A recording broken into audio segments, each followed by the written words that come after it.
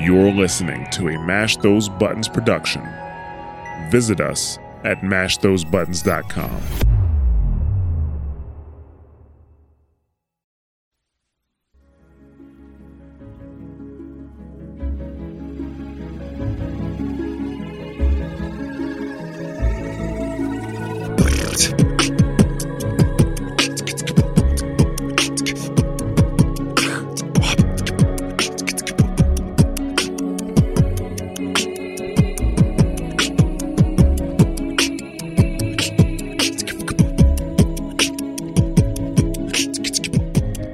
Welcome to Warcraft Reloaded, a podcast brought to you by Mash Those Buttons, covering World of Warcraft Classic and its community.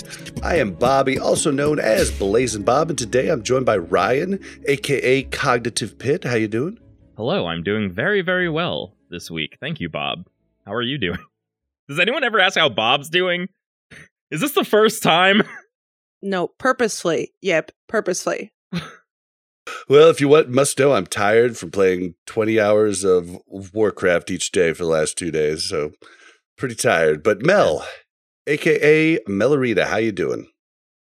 Well, I'm fine. I'm tired. Not for the same reasons Bob's tired. I've just been swamped at work. And I looked at Bob the other day and I was like, hey, thanks so much for not getting on me, because he usually gets on me when I work really late. And he's like, come on, Mel, let's do this. And he's like, yeah, no, it was actually just really good timing. I've just been hanging with everybody doing battlegrounds and, yeah, do your thing. And I'm like, wait a minute. Now my now the person that made me get off work is not there anymore. And I worked till 11 o'clock last night. And I was like, okay, Bob, you got to cut me off at some point here. Make me come do stuff with you. Right. Make me stop this endless cycle. Oh, man. Yeah, and also first time to the show, YouTube upcomer extraordinaire, Zerbraxy. Welcome to the show. That's definitely a bit more than I needed. That's going to go right to my head. The ego trip was feeling good. Look, just because they already asked you, so we know the answer, but I feel if no one's asked you how you're doing, outside playing WoW, how are you doing? I'm doing good. Doing good. I felt bad that apparently no one's asked you. What do you mean outside playing bad. WoW? I don't... Oh, touche. Outside of playing WoW? I'm sorry, is that a thing? Go outside? Actually go outside?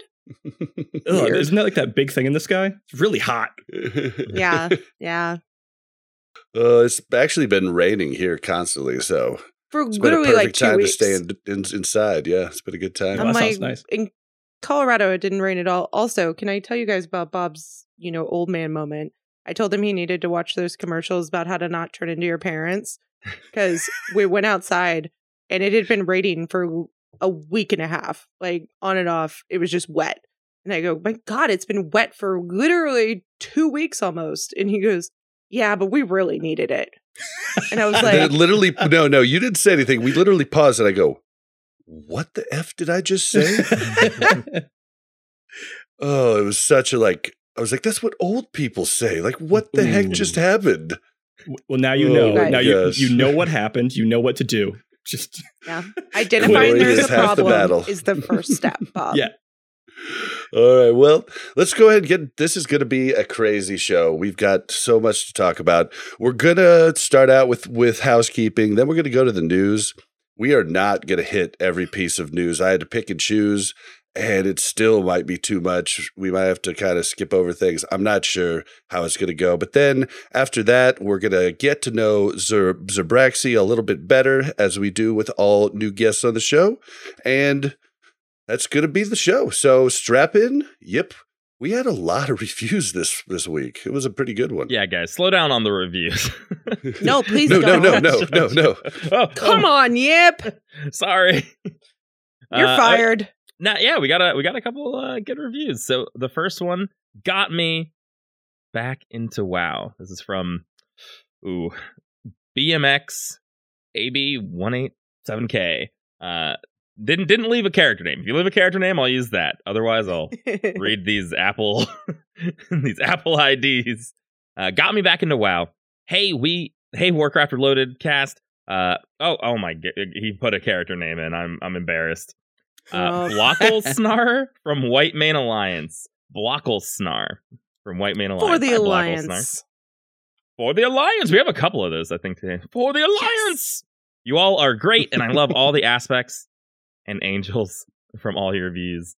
And angles from all your views. I guess our views aren't angels. You guys got me back into WoW. Super hyped for TBC. P.S. I've listened to every episode in a week at work and while I grind. You guys have an amazing podcast and keep up the good work. And I see you guys in Outlands. Thank you for that wonderful review. Is there really enough hours in a week to listen to all the episodes? I was thinking about that. That's tight. They might also be using it to get to sleep. You know, maybe they're using it or they're listening at 1.5 speed. I know a lot of podcast listeners do that. Oh, yeah. True. Guilty as charged. That would probably help. That'll get you through some of this content. Or maybe they just fast forward through all of our rants. And they're like, okay, yeah, let's move on to hour 2. Yep, for there anybody we are. that's never fun. done that. Yeah, for anybody that's never done that, try listening at 1.5 and 2.0. Those options are on almost every podcatcher. It's freaking hilarious. And 0.5 is pretty funny, too. Well, Okay, I need to now know what I sound like at 1.5 speed, because it's probably... A munchkin. It's you weird. say funny, but if you consume a lot of content and you get used to 1.5 and 2x, you can get through so much content so much quicker. Like, oh, you're trying to learn something. 2x speed. People do talk slowly, but so that you can't 1.5x, I'm going faster. Among my favorite all-time podcasts, this is another review. This is a fantastic and informative show for all things Classic WoW related, even from the standpoint of a dad gamer who hasn't had any time to raid or do any endgame content. I still love hearing about all these guys' adventures. All right, I'm going to slow down. They have also had some fantastic guests on the show. All around, great job, guys. 9 thumbs up. Yo, points if you get reference. P.S. Simpsons. What? The reference is from The Simpsons. Yes. P.S. From the standpoint of a total filthy casual, you guys are absolutely not Kazcore or Kajcore. You world buff and Nax Raiders are absolutely hardcore. Please tell Yip not to at me. Smiley face. Thank you, Guess Who I Be, for a great review. However, I will be adding you. And it's not, I think we just need more laid out terms with specific definitions. Somebody make an infographic of what every term means to a raider, because to me, someone hardcore is a speedrunner they're employing tactics that we've never even tried before. So it's hard for me to call myself hardcore when... Yeah, like Duranosaur I would consider like hardcore. Okay, but maybe they need a new category, right? Because we are pretty hardcore, but they need like a new identifier as like... Right, it might not be that we're casual core. Uber crazy hardcore. Like, let's come up with a good name for them. Yeah, fair. Yeah, do you put like the top 100 guilds in the same category as the top 5 guilds? No, not at all. That's a very big difference, right? Yeah. It's but they're all enormous. like, I guess, hardcore? I don't know. Yeah. Maybe I'll come up with I'll come up with a dictionary for everybody. Yeah, and if people don't come like up it, with then something? No, well. No. Listen, it's got to be an It'd infographic. be a good video, yeah. We'll spread it on Pinterest. Everyone pin it to their pin boards. I gotta make a picture And finally, we have one from Mailman Joseph, tied with Countdown, which is an amazing compliment. We love Countdown here, of course. Hey guys, I'm an Altaholic, 60 Rogue, 60 Hunter, and 3 other tunes in their 40s that I'm trying frantically to level to 60 before June 1st from PvE server Ashkandi. Been listening to you guys since shortly before Nax came out. Love the podcast and the back and forth between the 3 of you and your guests. You guys are neck and neck with Countdown for my favorite podcast. Maybe if you tossed in some more F-bombs here or there, you'd pull ahead. Thanks for what y'all do, and keep up the great content. For the Alliance! Ah! No. Let me think. I don't know that we could alliance ever... identity? Is there an alliance identity going into Outlands? Like, who would say for the Alliance as we go into Outlands? Who's the lead commander of our expedition coming up in TBC?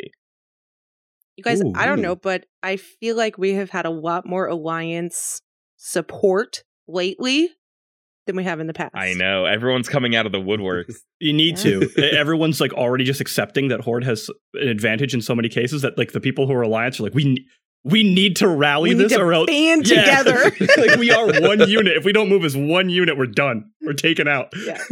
Oh, yeah. Well, as far as the F-bombs go, I mean, Yip threw, I think, his first one in last week. So I did. You know, I did mute it out. Over the 30. podcast. You muted my F-bomb out. Well, it was a beep, you know. You tell our guests Censored. we're allowed to swear, and then I throw one out, and it's censored. Listen, Well, they were trying to charge us Guests are allowed to $35 for a character copy. I had to throw out an F-bomb for it. But thank you so much for your review. Yes, thank you. Is Varian Rin back? Did we find him in the sewer and bring him back? Is he back in TBC? Anyone? Any updates? What, who? No, I Varian think Rin, the king of Stormwind or whatever, the leader of the Alliance. he comes back in Wrath, I think. Is it Wrath? Okay. Yeah, and like, so, all right, lore nerd moment though, but Terralion should be the guy, but he never shows up in TBC. Well, he's missing, right? He's missing in Outland currently. Is this our lore moment? Is this what we're talking about right now? Well, someone asked yeah, for the Alliance comment. I had to. I'm just asking. the I'm Alliance. just like, wait, I don't know anything about what you're saying right now. Me neither, but I was just clarifying. like I was just enjoying. Terrell, I mean, No, I'm not saying stop. I was just clarifying so I well, can it's just for the understand. Alliance. My original is based on Anduin, who is our current little child leader, but maybe, I don't know, how about I mix it up? But instead I just reached for the Alliance. So thanks again for everyone for your reviews. Keep them coming. We love them. Bob makes me read them, so that's always fun. I don't have to think about. I just get to read. I get airtime, and I don't even have to think about a point. I just get to read, so it's perfect for me. Bring him in. The only airtime you're allowed. it's a good It's gig. the only airtime. And it's perfect for me too, because I can't read. So it helps out, you know. It helps out on all the categories. Tied with Countdown, that's a huge compliment. I don't think I can agree because I love Countdown. It's probably my favorite. So I did listen to it. I did appreciate listen it. to it after we saw this review, and I was like, there are a lot of F-bombs. Josh, Oh yeah, really, there's you know, no way we're catching up with Josh on the F-bombs. It's not humanly possible. Oh man. All right, so we're going to do what have we been doing in WoW lately, but not really specifics, just like what we've been doing, because there's going to be a lot of specifics when talking about the different pieces of news and stuff. So what I've been doing is BGs, and more BGs. And then yesterday I ran people through quests. What have you guys been doing? BGs. I have been boosting people and I'm finally repaying my my guild for doing 40 extra molten cores for me to not get my binding. So we're boosting shamans, we're leveling people, helping out the new people who are joining the guild as well too. We got a lot of friends who are coming in for TBC, so been leveling, getting professions up, and then BGs. And Mel's been working. She's had some craziness at her job, so she's literally been working throughout like 14, 15-hour days. So I know she hasn't been able to do anything. She's going to get to play tonight, which is exciting, but we'll go ahead and skip her and move it on to Zabraxi. Oh, I wish I had an interesting thing of what I've been doing, but not really. I've pretty much been leveling because I am really, really far behind. I am re-rolling to Shaman for TBC. And I forgot during the last like 3 or 4 months to actually level this character. So I'm now in this state where I'm also trying to like make stuff and I haven't been playing. So you can buy the boost. I'm like so close. I'm so close. I'm like 53 right now or 52. Like I'm just so close. Yeah. You've had months to level a shaman. Yeah, I know, but you can't be Alliance. No, I know. Not. That's what also Spoiler. what I thought. I was like, wait, you couldn't have leveled a shaman before the other day, and then I was like, oh, you didn't get the creator patch? We got the early creator patch. Right. Yeah, but that's literally been it. I would love to enjoy the BG race right now, but it's just not happening. Procrastinated. Yeah, it's been this weird dynamic. The more I do about WoW, the less I play WoW. It's a really weird dynamic. It's become a bit problematic. So I play on stream. That's pretty much been it, actually. Yeah, I end up doing tons of research and crap while I'm just in Discord with the guild, standing in Stormwind, and then just researching stuff constantly. Like that's what I end up doing for like half of the week. But I've gotten to play quite a bit. So can I talk about my week? Sure. Huge shout out to Kim, because Kim sent me a pre-spec for 60 leveling dungeons. And I was like, you have no idea how helpful this is, because I have not had any time to figure out like what the best spec is to go when we're leveling in dungeons. And he just sent it to me, and he's a wonderful person and I love him. That's all. That's all I've done in WoW. Yep, he definitely is. He's done all kinds of stuff. Sometimes I can't understand fully the spreadsheets that he makes, but I try. I try. All right, well, let's move into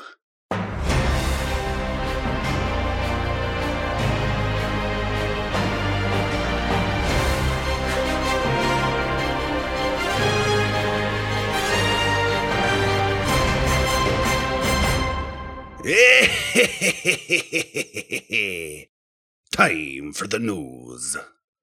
So first off, we got to talk about it. WoW, during the pre-patch maintenance got pushed and pushed and pushed, finally came up at like 3 a.m. Eastern Standard Time.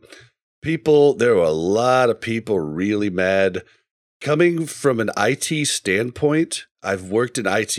I've done a ton of email and Active Directory migrations. These things can mess up super easy with database transfers. People were making jokes about they were rushing it. Like, if there's bugs in the game, you can put that at rushing it. I think literally this was just an IT problem that happened, and these poor guys worked a 15 to 18 hour day. And so my heart goes out to them. But how do you guys feel about this maintenance? Was it rough for you? Well, we had someone in the guild actually mention what the problem might have been, and then Blizzard sort of confirmed it later, which I thought was interesting. Someone who we have who works in IT was, when the first delay happened, they were like, it's probably the mail they're copying from from vanilla over to the classic era servers. It's probably just taking way longer than they would have expected. And it's unfortunate and it stings, but it's absolutely, I don't think it's Blizzard's fault. Like, I don't think that they were purposefully making this take longer. I don't think they wanted to work until midnight on their time in order to get this out for us. It's awful because the patch literally did not drop May 18th, right? It came out the 19th, even in Blizzard's time zone, but not of something like, I don't know. I don't think it was an issue where they were, messing up on purpose. This is like an unprecedented thing they're trying to do. They had to shut the auction house down for multiple days. To me, shutting down the auction house for 4 days is crazier than an extended maintenance. That, like, you kind of should have expected there to be an extended maintenance. It, of course, went way too long, and I was one of those psychos who was up at 4 a.m. when it like launched, and I was there, and it stunk, and a lot of people's plans were ruined. But if you make plans on patch day or you make plans on TBC launch day, you have to have some expectation that they're going to be dashed. And I think a lot of people were like, how could this happen? They're re-releasing a patch they've already released. Like, come on, this is ridiculous. And I think they didn't take into account the fact that they are doing character copies, and they're doing a lot of things that if it effed up, there's my F-bomb, if it effed up in that process, you would not be able to go back from there, right? If you don't snapshot every single person at that very point in time, then you're open to all of these random things happening and just way more, distrust and everything down the road. So I do think that the extended maintenance was likely just, okay, let's make sure this is correct. This is taking longer than we thought, but okay, let's do it. Like, yeah, I think people genuinely forget too the problem. Anyone who works in the technical field understands this, but if one thing goes wrong, you then have to be extra careful every little change. So if you try to rescript something and you need to validate that it's going to be right, and because you've made a change, you have to revalidate your output to make sure it's correct. And if it's not, you have to do it over and then revalidate again, because you don't just want to be like, oh, I think I solved it. Yeah, let's go and hope it's for the best. Probably okay. Yeah, but the mail... Yeah, lots of times it's like speed issues that you're like changing the speed in which you're going over, but sorry. Oh, no, so the mail, the fact that they said it was the mail and people were predicting that is not surprising, considering that like I believe the mail and the auction house has caused super extended maintenance on previous patches relatively often. It's kind of like a joke for anybody who's played the game for a while, and that's probably why people were saying it, is because it's like, if you've played WoW for like 12 plus years or something, you're like, oh, it's the mail. Didn't work. The mail broke everything again. Or it's the auction house, which is like one of the reasons they did the whole auction house redesign in Shadowlands. They admitted like openly, was like, it's for a tech reason, so it doesn't completely destroy our day every time we try to do a patch. Well, I remember the auction house in BFA was just a miserable, like it wouldn't load items. You almost couldn't use it. It was almost in an unusable state. So yeah, and I mean, like, yeah, these are Mail's been breaking patches when they're not copying every single character over to another database altogether. Yeah. So it was a long. It was like at worst probably less than double a normal extended maintenance, which is really, for what we're getting, pre-patch plus classic era servers, kind of makes sense. I think it's within line. I think there are other things that you can be mad about during this pre-patch launch that are not just having to wait to actually play. Because again, waiting to actually play is actually, it's kind of a good sign for a game. When people are mad they didn't get to play the game, it's kind of a good thing. It's like a hype killer for sure, the extended maintenance. It feels bad at the time, but let's all be real. By this point, we're talking about it. By next week, everyone will have forgotten it happened. And people will be thinking about TBC, and that pre-patch window will be like, oh yeah, it was one half of a day realistically from people from work. Like they didn't get to play that evening, unfortunately. That's about it. It's really hard to get that mad about it. Yeah, but I think it just got to the like total like explosion rate because people were already mad about the pre-patch only being 14 days. And then now like everything is like, so really we only get 13 days. Like what? And I'm like, okay. Like, the memes were out of this world. Yeah. There was actually a lot of good ones. Yeah. Yeah, the anger definitely seems larger than the sum of its parts. Like I think that tension already from the last couple of weeks has been just, people are waiting for that boiling point, and we're constantly hitting little steps of it. And that was just but one. Yeah, just looking for a reason to blow up. And I think a big mistake that they made was the incremental, like, when I would run into a problem like that, we often did our migrations on the weekend so that if we screwed up, we had the whole weekend to deal with it. Right. But them just pushing it 3 hours each time was probably a mistake. They probably should have said, we don't know. Yeah. We will try and keep you updated, but we don't know. You might just want to go to bed. Mm-hmm. Is basically what I think they should have done. I think even saying like, hey, follow this, we will tweet as soon as it is up. It could be 3 hours, it could be 8. Like, I think that would have been helpful because I know a lot of people that were just sitting there like, okay, 3 more hours. Okay, they get on 3 more hours. Now it says 3 more hours. Okay. Like, it's frustrating to feel like, because you want to be there when it comes out and be able to experience that. But, it is what it is. I know Bob hates that saying, but it is. Like, it is. What are you going to do about it? It's damned if you do, damned if you don't, though. If they come out and say, hey, maintenance might be 3 hours or 8 hours, the forums are going to go crazy too. Everyone's going to be like, why wouldn't you know how long it's going to be? Yeah, but that alone displays some incompetence as well too, without them knowing if it's gonna mess up or not. Like it's so hard to predict what they should do, and it's classic WoW. They probably don't have a full-time PR person working on their wording of these maintenance messages. It really does stink, but hey, it's out now, and we get to play it. So it is definitely out. So but there also was a queue. Are we talking about that later? No, I don't have that in the notes, but yeah, the queues did pop up on some of the big servers. Yeah. So I don't know if they're going to put layering back in or not. I don't know if there is layering. I think they're already it's back in now. I believe so. Yeah. And still queues. They're pretty. Yesterday was way easier. Like later in the evening. Yesterday was way easier on me, at least on the server I play on. My first attempt to log in was like a 2.5 hour queue, and then yesterday was I tried to get in on last night later in the evening. It was like 20 minutes. So I'm not sure if that was a time thing or a layering. Yeah, I think Bob told me yesterday to start logging in because it was like an 1.5 hour queue at like 6 or something. Yeah, I just never logged out for the last 2 days, so that fixed that problem for me. You got to remember too, the actual prime time is actually, the queue is pretty low because everyone's logging in anticipation of it. So 6 is actually usually when the queue is nearing its peak. So an hour and a half at like 6 or 7, that's probably as bad as it's going to get. TBC launch though, I think the bigger thing is that we should probably expect a rather large queue for the actual launch of TBC, because if pre-patch is giving like an hour queue, I think a 4-hour queue on White Mane or something like that wouldn't be unreasonable on pre-patch day, which if there's some kind of weird extended maintenances and things like that, you might just get kicked from queue and stuff like that. So I think people just need to prepare themselves for that first day to be sort of bust.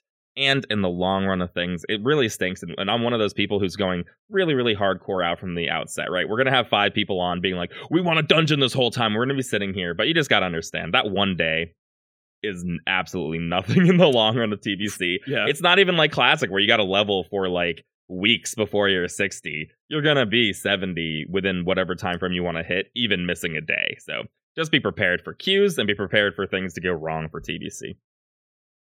Yep. What was the world first 70 back in the day? I'm trying to find 28 hours. 28 hours.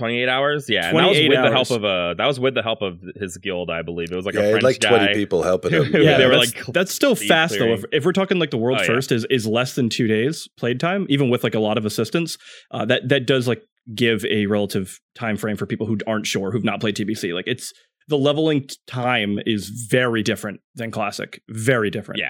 Yeah. For sure. Wait, is that 28 days played time? No, that was 28 hours. 28 hours. They did it from 60 to 70. Okay. I was like, 28 days. That's really wasn't it?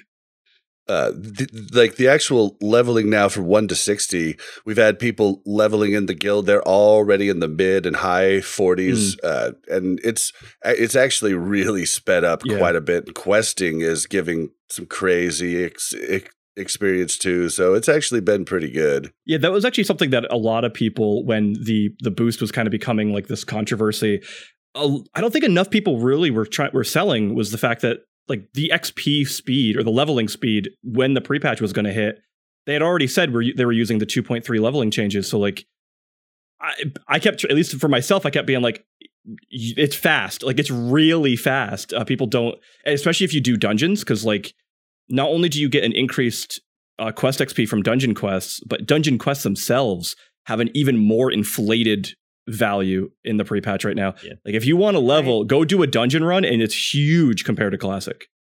Yeah, and you need less actual experience per level to level. So it's just compounded with all the changes. And there's a few extra hubs and things like that too. So there's always been these sort of weird, awkward gaps where you're like, I guess I need to go get boosted right now or something because I ran out of quests. I don't want to take 40 minutes to get to the other side of the world. But now it's a little bit better. So all these things combined, honestly, leveling solo questing is like super doable. If you could go in 2 weeks, you could hit that 60 absolutely alone. Yeah. Dustwallow Marsh, that awkwardness is finally solved. Yeah. Thank God. It's finally gone. Thank God. I ran somebody through those mud sprocket quests last night. It was pretty cool. It's pretty cool. But some other changes that have come in the pre-patch that people just might not be aware of is consumables have changed. No longer can you stack tons of consumables. There were certain ones you couldn't stack, but you could stack a lot of consumes. Now most everything is separated into battle elixir or Guardian elixir. Guardian elixir and battle elixir. Yeah. And then you have your food buff, and then most things are in that, and that's kind of weird for people still raiding Nax. So, I think like with the talents changing and everything else, I'm curious to see how people's runs have gone. We didn't actually run a Nax, so I don't know, but have you guys had any experience? Like, or do you know anybody that's had any experience running anything with just the small amount of consumes? From what I've heard from people that I know who are raiding, it didn't seem like it changed all that much, honestly. People seem to just do like at this point too. If you're doing Nax still, realistically, you're probably more than geared for it. So the consumable change, you may not notice as much as someone if you were like in the first weeks of progress. World buffed. Right, and world buffs and everything. I mean, the world buffs, to be fair, like their value was way higher than most consumables. So, yep. So, and between talent changes and things like that too. I mean, people are making up for any changes just by coming with these kind of pre-patch overpowered talent builds. Not everybody is as strong as other classes. Like some classes benefited more from this change, of course, but overall, your 40-man rage would be much stronger in pre-patch. One thing I will point out that a lot of people might not have noticed, a lot of people in our guild didn't notice it the first day, and I had to point it out, is that all the flasks have changed. Your Flask of Titans now only has 400 health instead of 1200 health. Your spell power flask only has 70 spell power. I think it was like 120 or 140 before, something like that. I forget. Yeah, and then the other flask is only I think 70 or something intellect. So those have changed quite a bit, and the prices just keep dropping. Like I watched them drop on white main the last couple days from 200 gold for Flask of Titans to now I think it's like down to 60. Something that a lot of people may either not know or not remember, but when TBC launched originally, the Guardian and Battle Elixir change wasn't there, and flasks from vanilla were pretty competitive with the flasks from TBC. Like we're talking like either some of them were like almost identical. They were like less than 1% or like 2% different. So if you ever want to go find something fun, go watch like a world first raid clear of like Gruul's Lair, and the stack of buffs is just complete insanity. Anybody who played during that time as a raider will tell you it was one of the worst times to actually raid, because you literally were like, people complained about the world buff meta. Take the world buff meta, because they also were active before 2.1. World buffed, yep. So take the world buff meta and apply all of the vanilla consumables and now all of the TBC consumables, and that's your day, which is like 7 hours. So then you can now raid for 5. And then you sleep and do it again tomorrow. Like that's so man, I've been seeing stuff on forums and stuff, people like complaining about the Guardian and Battle Elixir change. As like I said, everybody who raided then, we're thankful for it. You too, trust me, we'll be thankful for it. Definitely. Like, I mean, if anybody who played a warrior or any class that had to use these unbelievable amounts of consumes, and I literally had to get an add-on that would tell me when I didn't have one up, because I couldn't just keep track of it looking up there, because I was like, and then I had to make, you know, my macro for bloodthirst dropped off certain buffs that I didn't want, like arcane intellect, things like that, because you would push buffs off. And so it was a big pain. I am happy for this change. If you're not, I'm sorry, but I'm happy for it. Yeah, I mean, this is just a TBC thing. I didn't know people were like unhappy about this change, to be honest. I thought it was just a thing we all acknowledged we'd be dealing with going into TBC.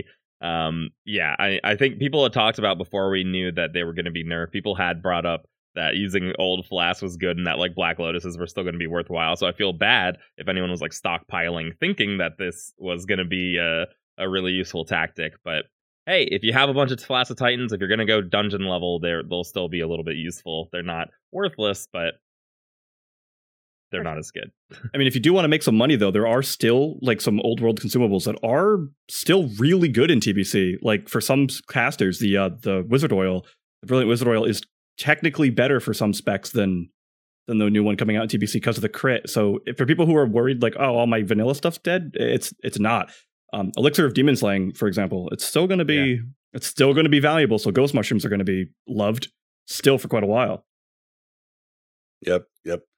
So yeah, there's going to be a lot of stuff. I mean, people are going to be working up more characters too, because it's quicker to level. Like those old enchanting supplies, like those are still going to be worthwhile. There's still going to be people are going to be putting Crusader on a lot of their weapons early on, because Mongoose is going to be a fortune. Yeah. So there's going to be a lot of things, and people that are more casual probably will just always use Crusader over Mongoose. So these things are still going to be worthwhile. You're still going to be spending time in Azeroth. So just be ready for that. All right. So something that a lot of people that were worried about is the dungeon daily limit. And they did go ahead. There was some confusion at the start. The 30 was in, but they quickly changed it. At least for right now, for pre-patch and for what they stated as the beginning of the Burning Crusade launch, there will be no dungeon cap. I don't know if they'll add one in later. It's possible. Probably depends on bots, but there's going to be no dungeon cap. We've had a couple guildies test it, and it is true. Yeah. No dungeon cap. We've talked about the dungeon cap before, and when it's a fix that hurts some real players because they're trying to fix a bot issue, it never feels that good when the issue they're trying to address is like not your fault and you're being punished for it. 30 was a lot for Classic. I think most people probably never hit that particular limit. If you were boosting, you're definitely hitting that limit if you were going pretty hard. But for the dungeon grind in TBC, I was really not looking forward to having a 30 cap. So I was hoping they would at least raise it. Getting rid of it altogether at the beginning is awesome too.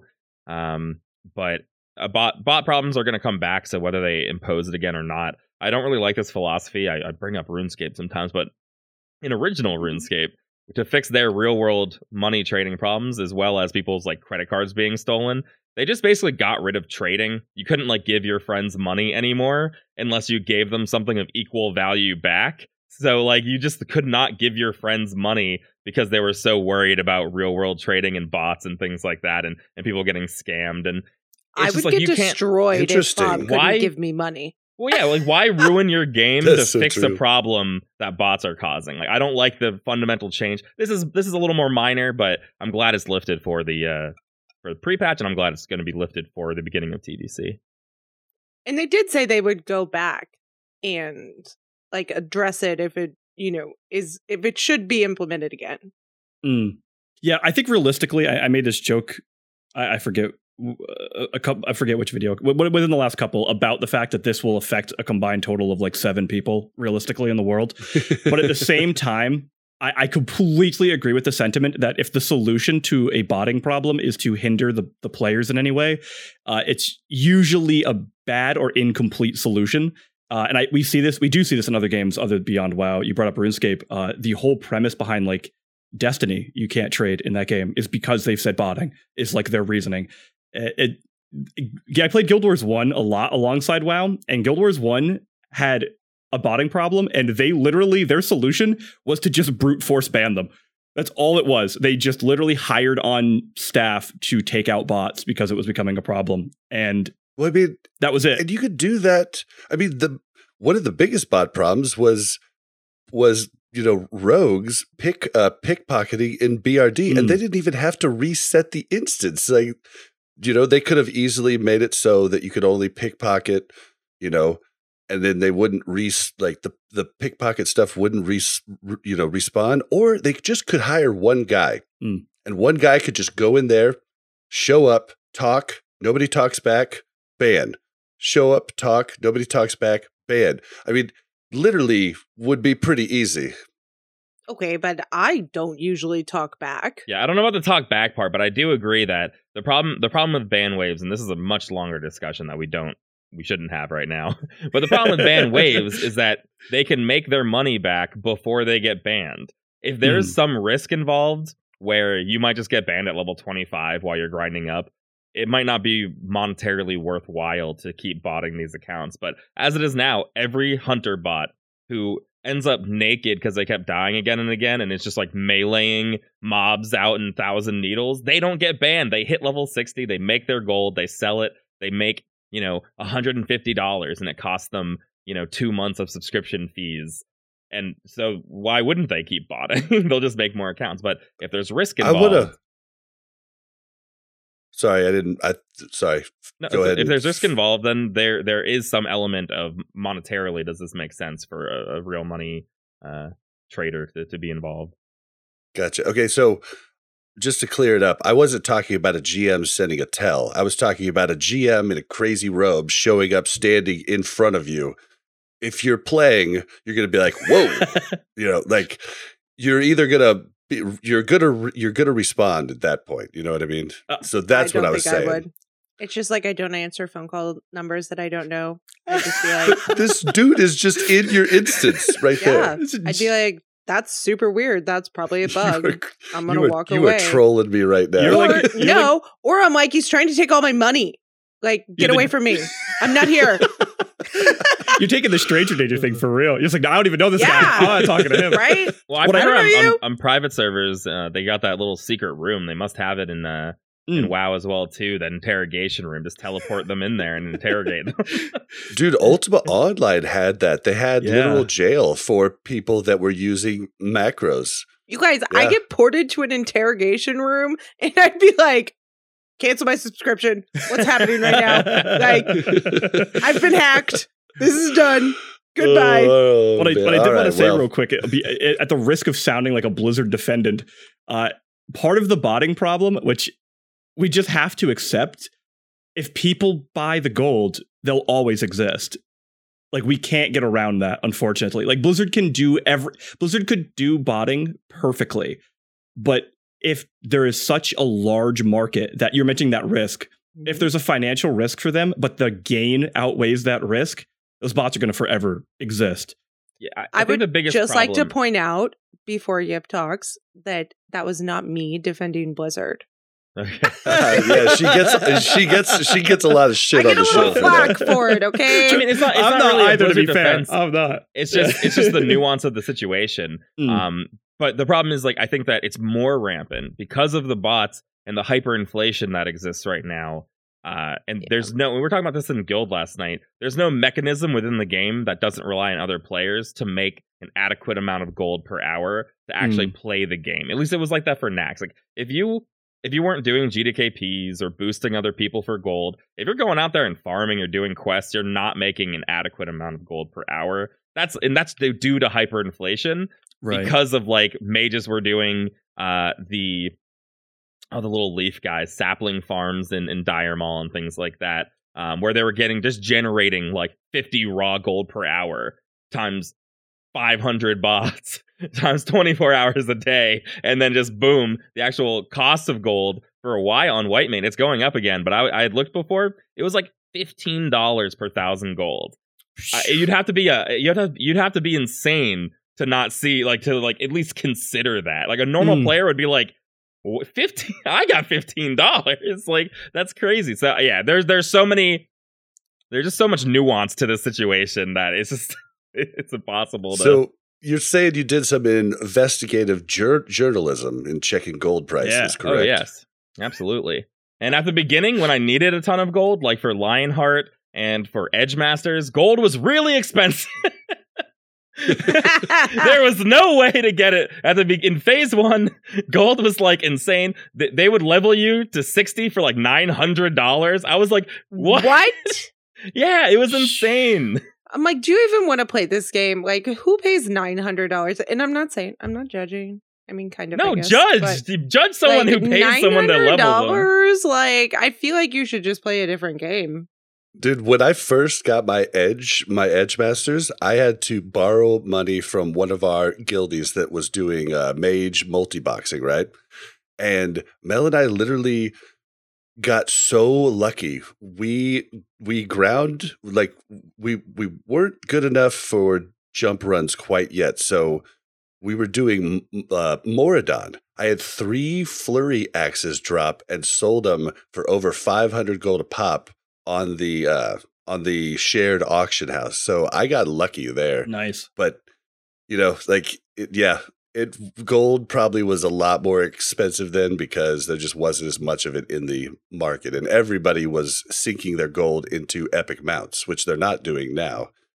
Yeah. At least not as much. Yeah. We had just talked about Consume, so I want to bring this up. Blue brings it up in chat. Greater Protection Potions only last 2 minutes now, so you can't pre-pop them. And some people are struggling, I guess, with like Lotheb and things like that, where you want that pre-pop in. So you won't have that second Shadow Protection Potion off cooldown for Lotheb, where if your DPS is not above a certain threshold, you actually really need that. It might be crucial to some guilds to be able to get Lotheb down. They still have the same cooldown, but they only last 2 minutes. Is that what you're saying? They last right. So as soon as your potion's back up again, the buff is now gone. Whereas before you had like an hour and then your potions would be back up and then you'd pull the boss. Right. And even as a warrior, for Lotheb, you could pop a Mighty Rage potion, and then pop your Shadow Protection again and still be okay. Well, then also Saffron, like we would pop both a Shadow and Frost pot, pre-pop. So you can't really do that now either. Yeah, so what I said before about guilds being stronger, that's overall for your character, but maybe some of these consume chains are hurting people. It looks like some people have been struggling in our chat in Nax this week. So maybe not as huge of a buff on some of those really niche, challenging bosses that are in there. Kim crunched the numbers on priests, and apparently it's like you do it at 10 seconds and then 2 minutes and 10 seconds. Right. That's what you would have to do. Yeah, it is possible because it is possible. Of course. And honestly, I don't want to say it like this, but like I don't know. I think our guild can get away with like one Shadow Protection potion. I think that if your whole raid is full consumed and you're getting the spores on time and properly with a good order, you should be able to kill Lotheb without even needing that other Shadow Protection potion. But again, it depends on the skill level of your guild. There was a lot of times where I wasn't using my Hellstone or I wasn't using like X, Y, or Z, right? For the last few weeks, every time Corpse would call for us to use our bandage, I would just use my Healthstone because I knew we were going to drop it before I needed to bandage. Right, yeah, of course. So, but again, we're not even casual core anymore. We are now hardcore on the new infographic. Been promoted. I don't want to say that our experience is going to be the same for everybody. Of course, sweaty. But there is a way to do it. Even with this nerf, it doesn't make Lotheb impossible. It just means you really got to get the spores down and that maximizing your DPS however you can will push through that. Or as Kim said, pop it at 10 seconds exactly, and you'll be all right. I think we also, I don't know if we mentioned this, but we also took the week off from raiding. Oh yeah, we took 2 weeks off from raiding, so we're not raiding until TBC comes out anymore, which I think is pretty good. We made it all the way up till pre-patch. I think we did our work. We did the most we can. The dishes are done, dude. Yeah. Those breaks are actually like really nice. They're like little mental resets. They get you like re-hyped to raid again. They really do. Yeah. Right. Yeah, for sure. Definitely. So in other news, the fun not bug list for TBC has come out. Now, we're not going to talk about all of these. There'll be a link in the show notes if you want to see them all. But did any of these stand out to any of you? Yeah, the big one for me, and I mentioned it before the show, and this is something that I felt while we were PvPing the other night. I thought this was funny. It's the overpower one for Warrior, where if you didn't use your overpower and you whirlwind and someone else dodges, you won't be able to use that initial overpower on that first target. So it was kind of annoying, and maybe you just have to prioritize that overpower over your whirlwind coming out in order for that not to happen. But I was definitely missing some combos on people because of that, unfortunately. But I just thought stuff like that is funny. But it's going to be class specific. I think every class has one that you probably didn't realize. Mages, Arcane Concentration, that's like the clear casting state, doesn't proc off Blizzard. Like there's all these things where you should look at this list and really check your class and see what's going on there. Because there might be things going on that you think are like a bug, or you're maybe messing something up that is just in the game. Anybody else have one that sticks out to them? Can you just explain this to me? Prayer of Mending will proc from damage that is reflected back at the priest. What does that mean? So Prayer of Mending goes off, you place a spell. So no, I know what Prayer of Mending is. Yeah. It's saying that if something gets reflected back at you, so they're not doing damage, but like think about the AQ guys at the beginning where they have that buff that will reflect shadow damage or fire damage. It's just saying that Prayer of Mending will proc off that reflected damage, not just off the damage that something does to you. It's also pretty big in arenas because Reflective Shield, it's actually in there as a note, but Reflective Shield is very common in arena or in general. It's actually like even in speedrunning guilds, I think we'll see it a lot more. So little things like that will now proc it at least. I had... And for any... Oh, go ahead. Sorry, go ahead. So I had two actually that were really surprising though. two that were on here. I forgot that the Cenarian War Hippogriff didn't have a ground animation in TBC. I know. I completely forgot about that. But my Cenarian War Hippogriff is the mount that I want to use in TBC. And I read this and I was like, oh, what? I remember I was watching, like I had seen like, I was watching like little clippets from in beta, and I was just like, why is no one like running around on this thing? Well, all right. I bought that in beta, but I guess I never tried to run around on it. There's a lot of those. Like that's a perfect example of like I would have never. My memory would never have remembered that ever. Yeah, ever. The problem is with a game like WoW, this is like a whole new game. So wait, to you me, just fly so my on the memory doesn't ground? remember anything. Yeah, to my knowledge, it's just a launch. No, you can land, but like you can't like do anything on the ground. Yeah. Oh, you can't. Oh no, I think you can run. It doesn't have. It doesn't have like when you're on ground, you can't do like spacebar and do the little. Yeah, when you do your special and it goes like. Yeah, like you can't do that. Yeah, the hippogriff ones though are so cool. Yeah, like they're really cool. You don't notice it, but when you're in Azeroth and you're on a flying mount, you'll realize that you hit that button all the time to do a special on like the ground version of a flying mount, and it's just kind of silly. But you kind of reminded me of something. Just to let the listeners know, I gave you the tip about that you could possibly lose your gold for this, for buying other factions' mounts, having someone buy it and then trade it to you before pre-patch. I got a cat. It worked. I've got a cat now on Bob, and it's freaking awesome. So I'm proud of you. Now you could also just do BGs and get one for like 20 of each token, which I didn't think about prior. But yeah. Well, yeah, I'm genuinely surprised they actually kept that because that was originally a hot fix. So I was legit expecting that trick to not be implemented. But the fact that they kept it is really surprising. Like I told listeners, I was like, if you do this, just know you might be wasting your gold. But I tested it 2 weeks before on the beta with a copied over character, and it did work. So I was like, I already said that if you're playing Wrath, just get Exalted. Just get Exalted. Spend your money on Exalted. Then you can get all the mounts in Wrath and get your albino Drake. That's the real. I feel like maybe that was on their list to correct in the update, and they were like, listen, we've already been closed for 16 hours, like let's just push it through. Who cares about the mounts? Yeah, something I want to point out. I know Zabraxi has another one, but maybe I'm going to steal it, maybe not. Ooh. But in my dungeon leveling group, I'm engineering and someone else is engineering, and I was planning on cheesing some of the things with grenades. Iron grenades fizzle on targets that are higher than level 50. I noticed that in game because I was like, oh, I'm going to make a bunch of consumes getting ready for my dungeon leveling, and I'm like looking at iron grenade. It doesn't work anymore. It just doesn't work. Bummer. However, thorium grenades work till 67.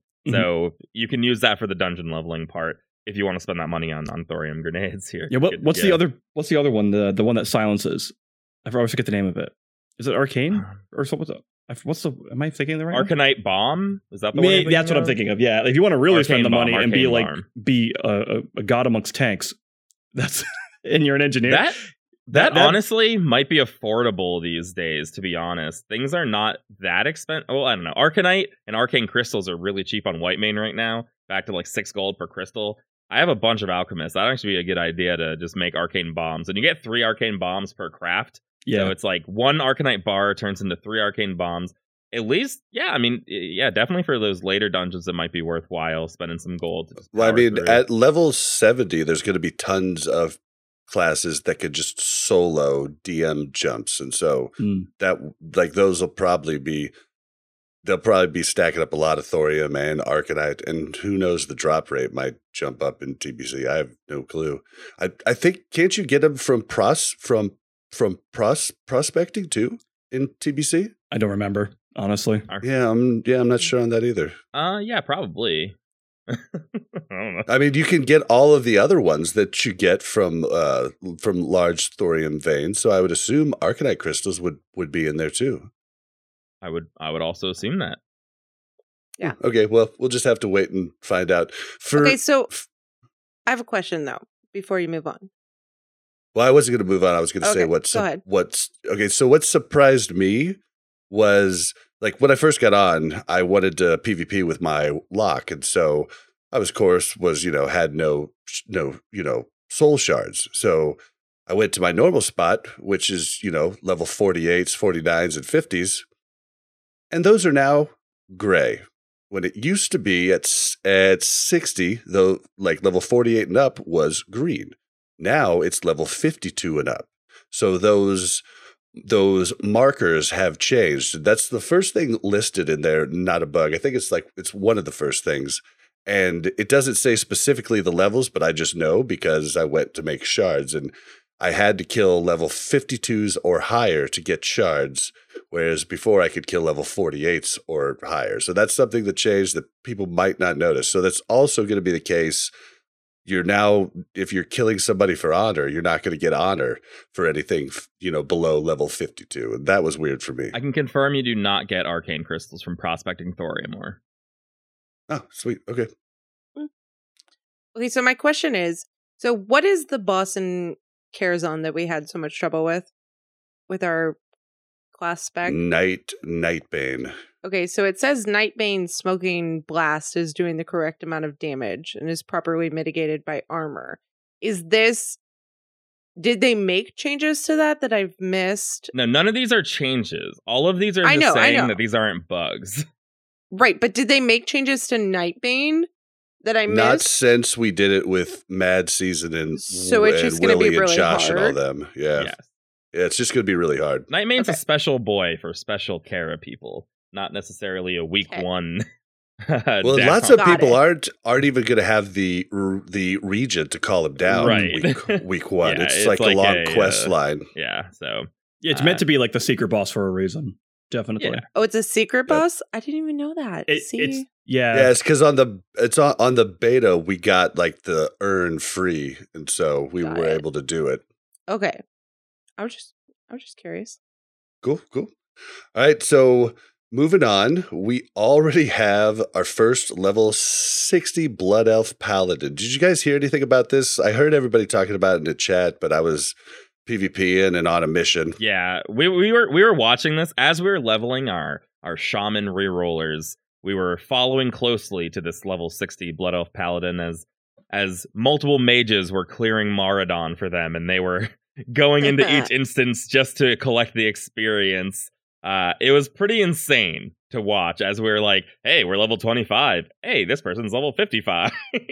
It was pretty insane. It was 14 hours or something like that. I think you're right. What, with like a band of people around him leveling him as well? No, he was doing things like where there was a booster pulling all of Moradon, and like while he wasn't there, and then when the pull was about ready to do the kill phase, they would summon him back. I think he was doing quests someplace else. They would summon him back. He would go in. He just has to tag mobs. I think maybe he had to drop down consecration. I forget. Whatever I boosted, if I wasn't in there, I had to like actually tag the mobs in some way, like with Blizzard when I was doing my mage. But he was able to just not wait the like 15, 20 minutes that it takes to do the full pull. He was able to quest during that time. He was also doing mob tagging, I think, too, right? He was mob tagging and early on, yeah. So, okay, so can we just categorize him as another level in our infographic here of like? Yeah, I mean, I don't know. This is like psychopath. This is something that you have to think about as man hours and manpower. Is 14 hours impressive when the total amount of hours of man hours, which is what you really should measure this in?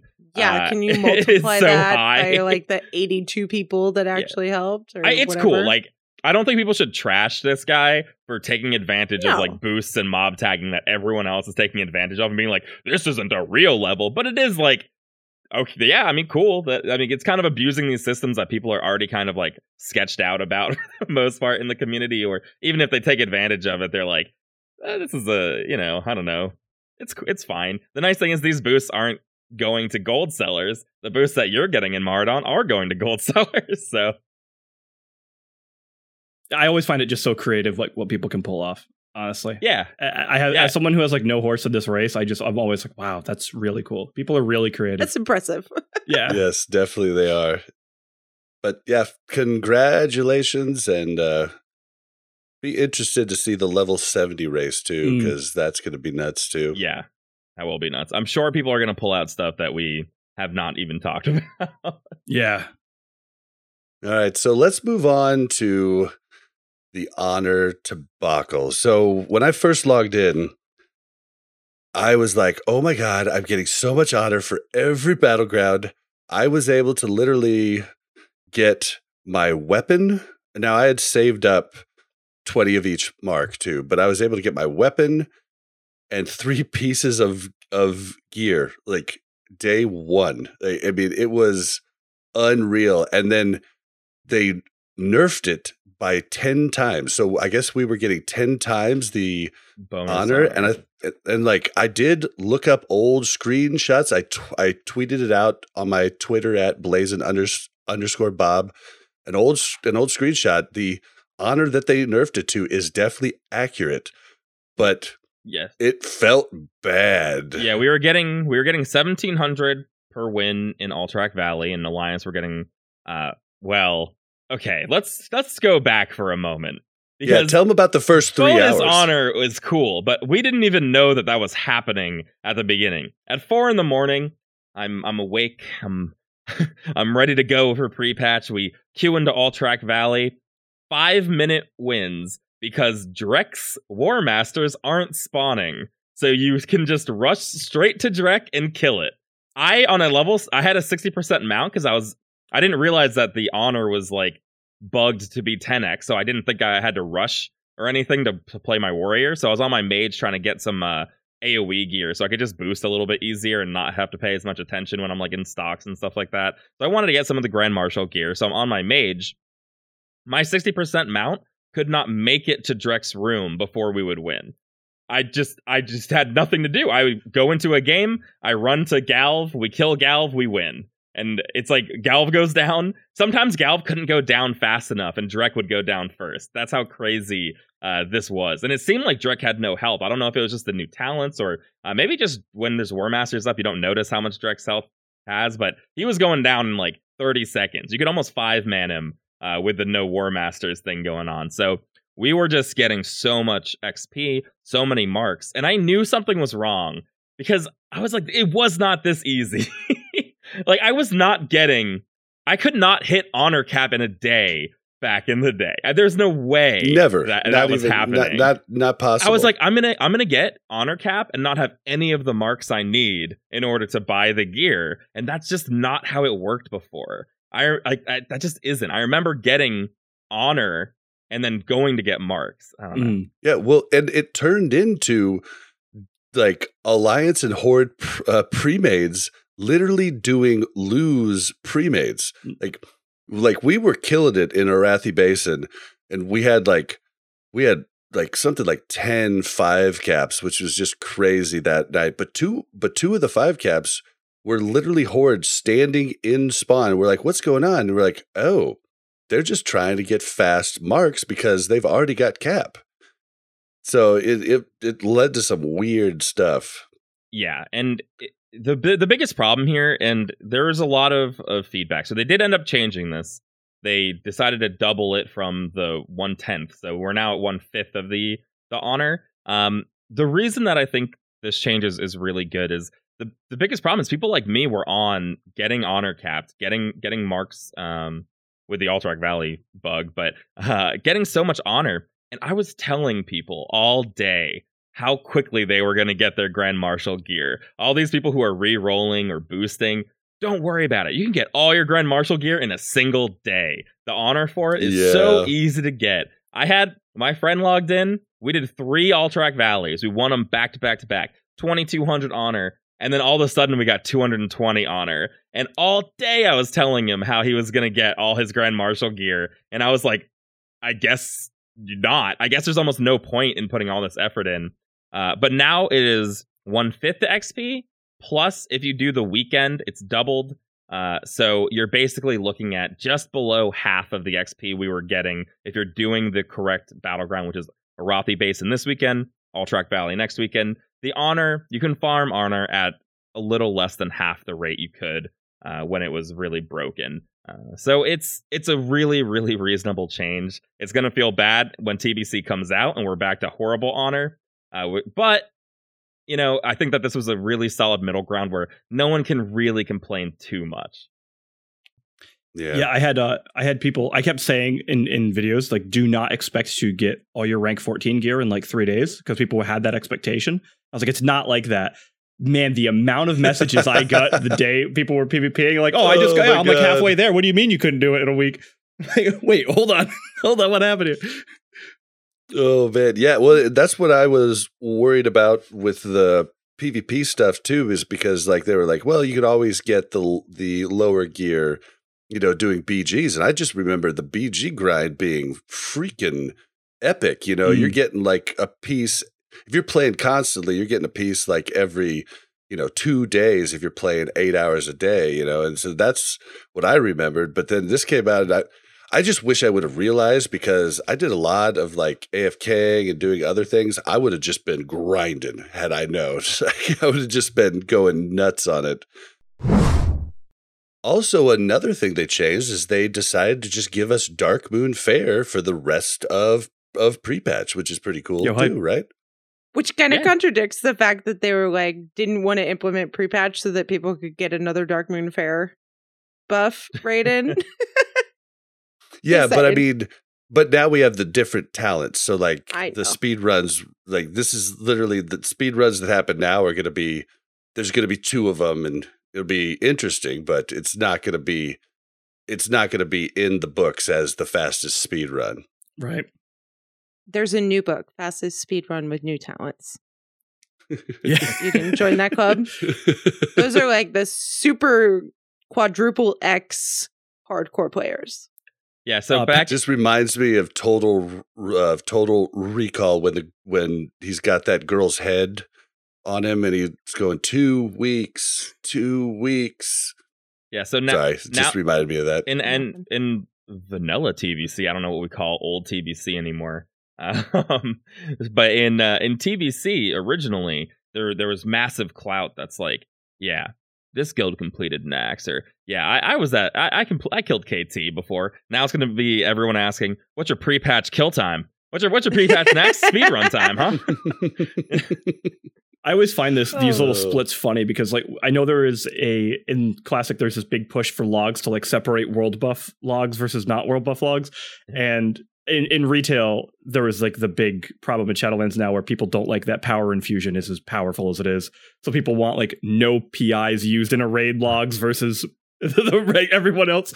So we're gonna have something weird in TBC, I'm sure. It'll be like, do you only have 4 shaman log, or do you have a 7 shaman log? How many warlocks did you have? Exactly. So Warcraft, you just made me think of something. Warcraft logs, if you could please make parses not count if they get multiple shaman, bloodlust, or heroism throughout the fight. If they are shaman swapping, take away their parse. I would love you for that. Yeah, but shaman if Blizzard swapping isn't going to fix it, you can. Okay, but to be fair, shaman swapping is a skill, and it does make you more hardcore, right? Like you get a certain X after your hardcore status if you do the shaman swapping. Yeah, but we've talked about this before. It just kills parsing. Like 4 people in your guild get to parse, and that sucks. Right, so they need like a super hardcore parsing meta and then a hardcore parsing meta. Like, we got to use the infographic. Apply the infographic.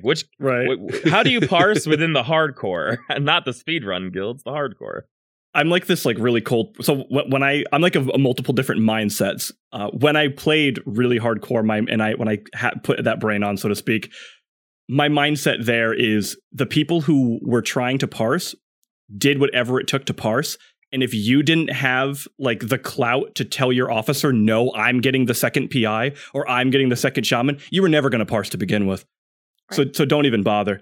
That's like, that's just the cold reality. If you want a rank 1 parse, you gotta be willing to do all of the things to get the rank 1 parse. But that is a problem, though. There is a problem. Sucks.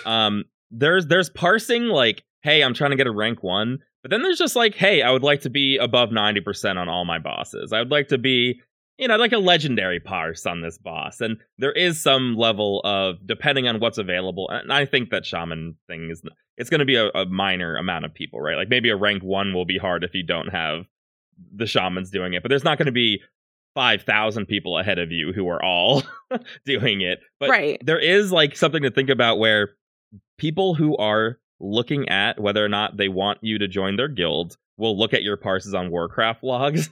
So if you're not getting, you might want to push for that extra boost. So now that your logs look better, someone might take you more often to another guild. So there's some weird meta stuff going on there. But I think I agree. If you can't, you're not going to get a rank 1 if you're not the person who's getting the shamans anyway. So if you're really talking about real parsing, like actually getting 99s and stuff like that, and top 10 parses, you would know if you're going to get them or not already.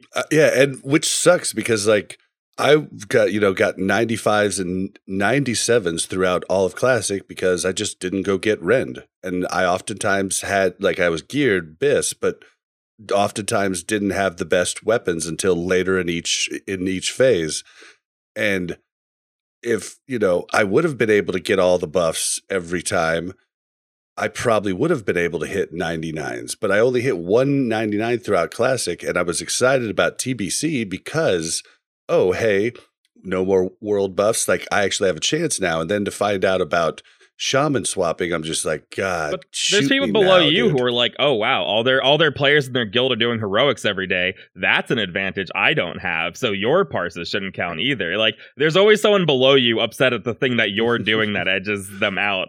Yeah. So there's always something. There's always an exploit that some people are going to do that you're not willing to do.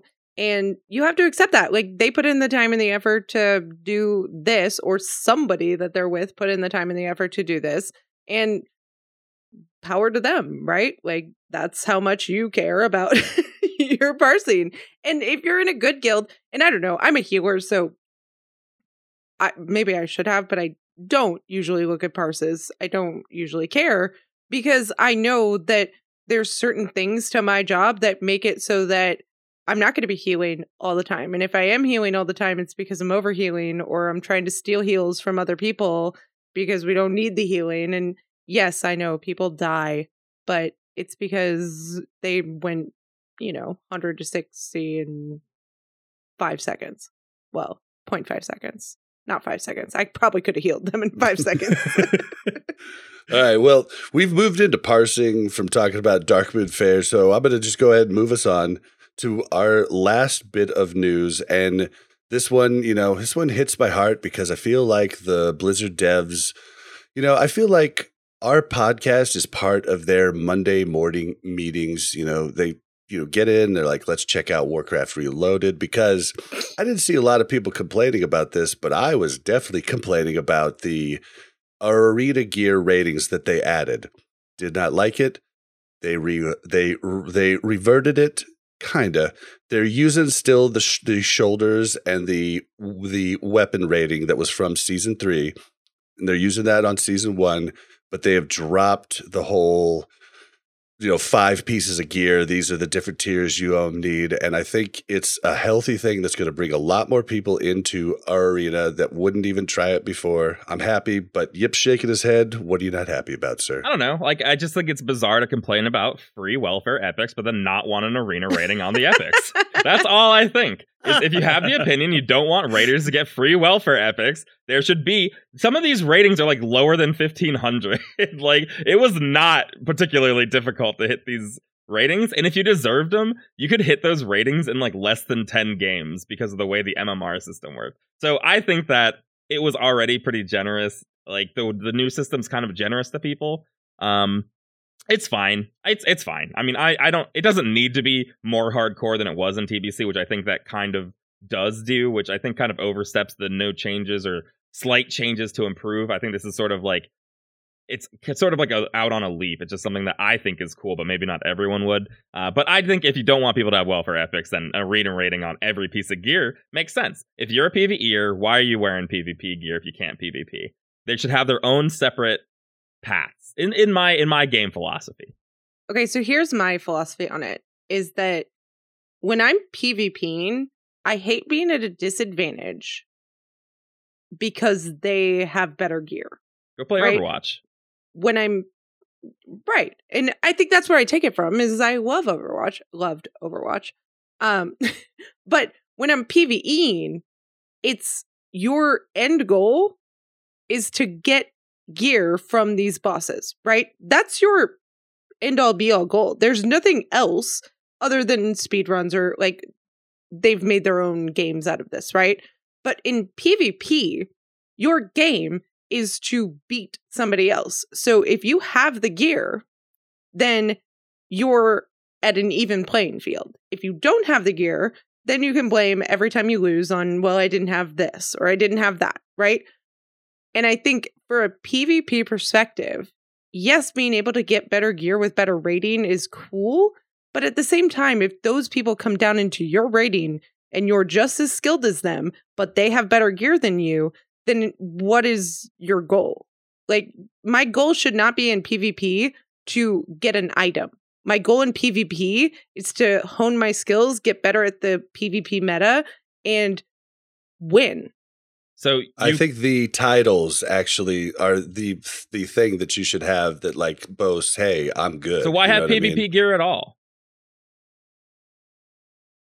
Why agree. not just I have a actually mode think it's where stupid. you go in? Why not just have you want a mode where you go in with no PvP gear, everything is equalized and you're on the same playing field as everybody else like any other PvP game. You're not even playing an RPG anymore. Like that's the biggest problem is you're not advancing your character at all. Yeah, but I mean, you want to be like the whole point is you want to be able to advance your character, even though you're not as good as then let me change everybody it. Is else. that you're just wrong because the MMR with an MMR system, there's no weird situation where you're gonna be up against if someone has a full set of gear, they're not at 1,000 rating. The ratings that were on here were like god awful ratings. 1,500, 1,600 in an MMR system for a piece of gear literally just means you can play your class. It has nothing to do with gear at all. Almost like you can. So you play your class, you get some gear, but I don't understand what your argument is to the fact that yes, so you just play, but it's not like PvE. PvE, you play Why? to kill the boss and to get gear. PvP, you play to win. Like, you play to beat people and get better. Then why are you playing a RPG? One of the biggest signifiers of an RPG is an advancement of your character. If there's no way to advance your character in PvP, why am I playing World of Warcraft? Why don't I I'm not PvE? saying you can't advance, That's but why don't people I won't do it PvE? because of the ratings. So you can you're advance making the point. No, because I'm of making the the ratings, point because that of the titles, because of the like. You can advance because you get to play against better people, and then you play against those better people, and those better people.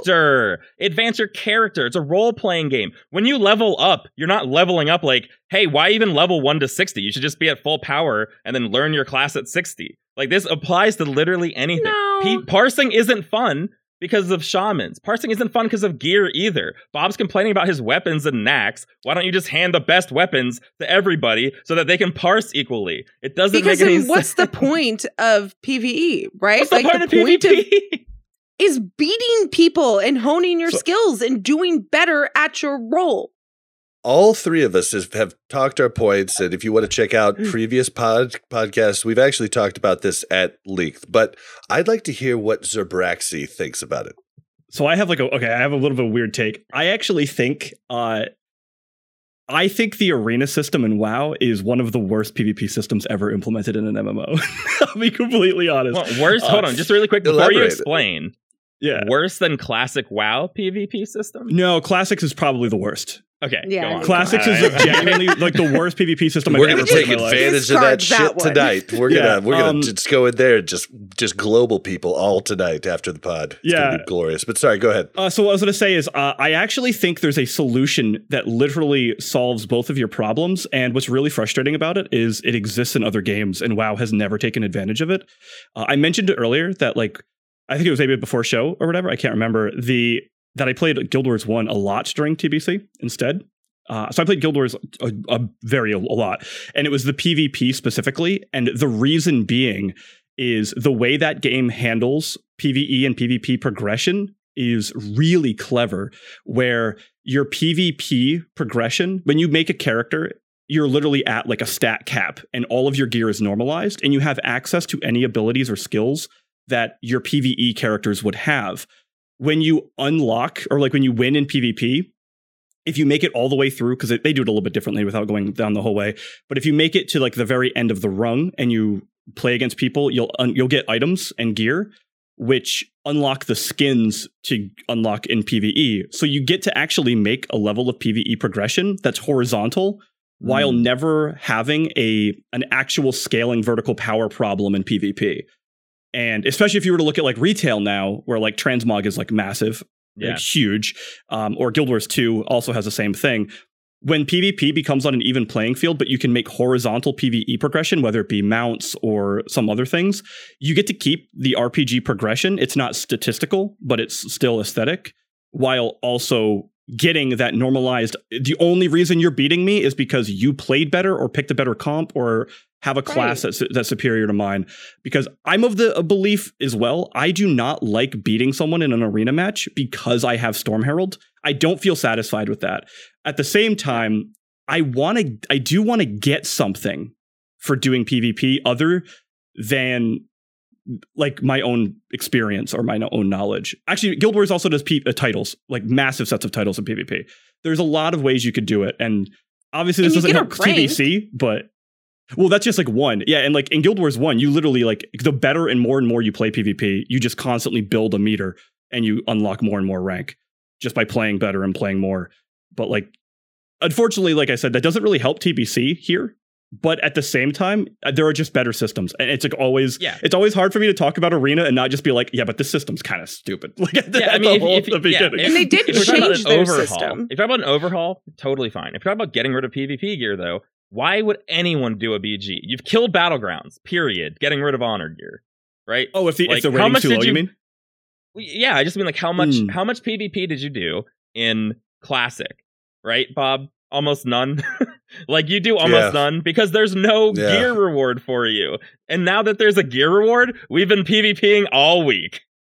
Yeah, but for me specifically in Classic, I wasn't rich until the end of Classic. Like Kim took me under his wing, taught me the ropes, and I just made out like a banshee. And now I'm just like, I don't even think about the gold that I spend. But early in Classic, I was broke constantly. And there was just no way I could respec just for 4 days of BGs in between. Like I wanted to, and I wasn't going to make a new character because I wasn't going to go get that character gear to go BG. You know, like there wasn't a gear path for me to do. And now there is. What if they added a gear path where when you do Battlegrounds, you could gear up your alt for PvP? And maybe Arena could have slightly better gear, and all you have to do is play like an average player to be able to get it. And we're all oh, you're killing me. I'm just saying that you like the system. I think you're not thinking it through. I think that at the end of the day, if the system you described existed, you just wouldn't PvP. If you're going to try to tell me that Infernal Gladiator is the reason you're going to Arena for the Infernal Gladiator title, then like I'd be like, oh, okay. Okay, but what I will give you argue this, there. Yip. Hold on. Hold on. No, like let me just add this. I'll give you this, Yip.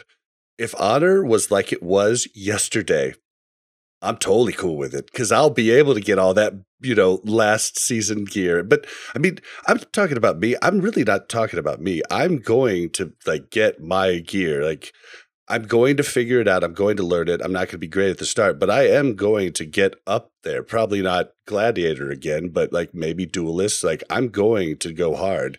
So I'm just really just talking for the rest of the population that just want to dabble in PvP. And I think this is a good change for that. Well, let me my last point on it. I think that when we're talking, my point breaks down a lot when you talk about something like Storm Herald, like Zabraxi did, where the gear increases maybe way too much versus BG gear to Season 1 Arena gear.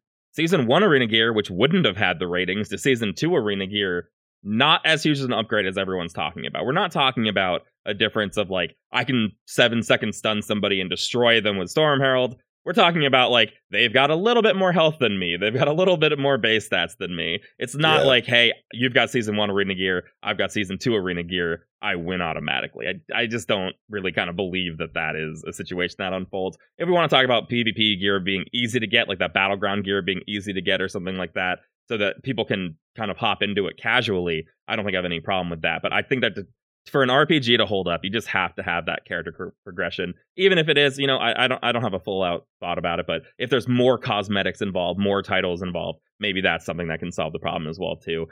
Not realistic for TVC, of course. So, but I just don't think that removing gear and again, I don't even love the rating on the gear. I just think that if you're somebody who doesn't like welfare ethics, rating on gear is how that is fixed.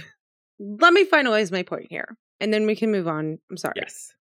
But I feel like, yes, you say go play Overwatch if you want to just, PvP for rating and move up, right? But me being a person who did play Overwatch, then played WoW, and I want to play the same game. I want to play the character that I know how to play, and I like both of those areas, right? I like to PvP and I like to PvE. And if I have to transfer between playing Mercy in Overwatch and playing a Priest in WoW, like my mind is going to explode. I don't have time for that. So I would like them to just let me do it all in one game. Okay. And Arena gives them the option to do that, but they take it away by making it so that, and I know they fixed some of the botting so people can't get the gear without, actually playing some games or winning some games. And I think that's a good step. But I don't know. Like you said, it doesn't feel good to beat somebody just because you're so much more overgeared than them.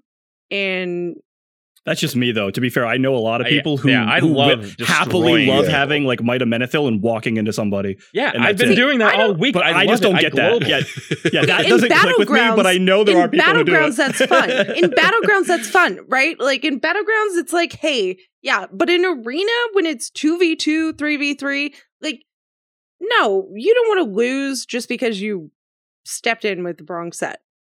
All right, so we've all got to give our point, but a point that wasn't given, that was given in chat, which I'm going to have to think on. I'll talk to you about it maybe next week if, I sleep on it, it feels good. But he has a hot take that the best PvP gear should come from BGs, and then titles and mounts come from Arena. Yeah, I think that's kind of similar to Zerbraxi's idea. When you focus the cosmetics and stuff on Arena and then everything else on BGs, I think that's a really good way to handle it. If there's a farmable way in BGs where you can learn your class, get some gear, and then Arenas as you take that gear and see how you compete against other people. Listen, I don't personally have a huge problem. Think that's a great idea. I think that kind of makes it to a point where you can actually practice and learn your character it's kind of like quick mode or quick play in Overwatch, where it's like, I'm not going to learn anything there because everybody plays like a crazy person, right? Well, I mean, yeah. But it's a good take because Arena, you just have to do 10 games a week, to get that base amount. And then you're getting the items way slower than a true PvPer. But you'd have to actually really work in BGs and do a lot of grinding to get those welfare epics. Okay, Seabase says that was his hot take, by the way. But I agree. Did I not say Seabase? Did I say somebody else? I don't know. I didn't know. My bad. All right, Seabase 1057. That's your shout out. So I think also you get into this problem where you have an Arena team and now we have MMR, right? And I don't think people understand what MMR means exactly. Okay, I take that back. I still don't understand what it means here. What MMR means exactly. So going into Arena and failing because you're learning your character is going to set your MMR back pretty far. That'll be perfect. That'll be exactly what you want. What you're describing is what you don't like. You will be placed with other people at your level to then grind up to 1500. If you get destroyed at the beginning, then you don't get placed against people who already have all their arena gear or don't already have all their BG gear. Is like, I think the biggest thing is when you have an MMR. But I think, wouldn't it be better? Let's just hope MMR resets every season. Whereas that was a big problem with Overwatch. You could literally make a new account, and because you had gotten better, you place a lot higher, and it was a bad system that they improved later. It was literally a bad system. Like, we thought we were just gold players, and we made a new account, placed high plat, and made diamond for the first time. It was just like, okay, this is broken. Hopefully that's not the problem here. You can do that with arena teams, though, right? Remaking an arena team sets you back to 1500 anyway, right? Well, they're changing it. Now it sets but you you have your own MMR. MMR stays the same. Right. The old version you would do that, but with MMR they're trying to make it so you can't do that, so that you don't keep playing against overgeared better players. But yeah, I mean, the problem is the PvP system is so broken. We can throw out hypotheticals literally for hours of ways to improve it, just because there are so many things where it doesn't fit anyone's needs. It's just like this mishmash. Well, it's better than Classic or Vanilla, but it's still, there's so many things. Yeah, and okay, sorry, Zabrax, you wanted to say one? No, that was to say, I think that's actually the larger conclusion to this, unfortunately, is that this goes to show actually how bad the WoW PvP system is. And let's also then get like really sad here for a second. This system that we're about to get in TBC fundamentally is the exact same system that exists to the very day in Shadowlands. Like, they don't change it much at all. From what I hear, right? It's not. What's not good in TBC, and it's not going to be good for the next 12 years. It's really strange that they've never actually looked at this and been like, how do we do this better? There are so many other games that have solved all of these problems, and they've just done nothing. But it does go to show, I think that's like the largest conclusion is, the PvP system is not very good. It's really bad. I think we can accept the Mel, fact. Hold on, though. No, I think we've got to move on. Shut up. I think we can accept the fact that they have chosen to focus on PvE. They have put in a PvP component to appease the community to an extent, but it is not their focus. And maybe it will be at some point, but I think it might be moving into I remember their having focus, this exact conversation when I see. was 14 in TVC. So let's So basically, we're speculating now. We will definitely talk about it more once we've played some arenas. We've seen how it shakes out, but we are going to put a pin in it for now, and we're going to move on to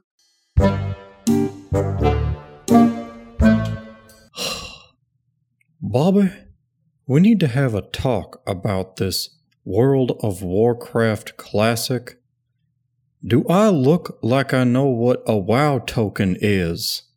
So, in this week's discussion, as we do with every new guest, we're going to get to know Zerbraxi. So, first off, let's just get a little background about you and your WoW career. When did you start playing WoW, the original? I started in... It was around the Blackwing Lair patch. I remember, I'm pretty sure Nefarian was out around the time I was like 30, 40-ish for level. I remember the head. Okay. And I thought you were saying like your age, like around the time I was like 30, wow, 30 yeah. or 40. If I still look like this at 55, I'll be happy. I'll be very happy. Nice. Yeah, so I don't remember it exactly, but I remember the Blackwing Lair patch being like the first one that I ever saw on the launcher or being like really stoked for. And I played through all of that. Actually, I pretty much played through all the way through TBC and held off in Wrath. Wrath was the first time I ever took a break of my own volition, actually.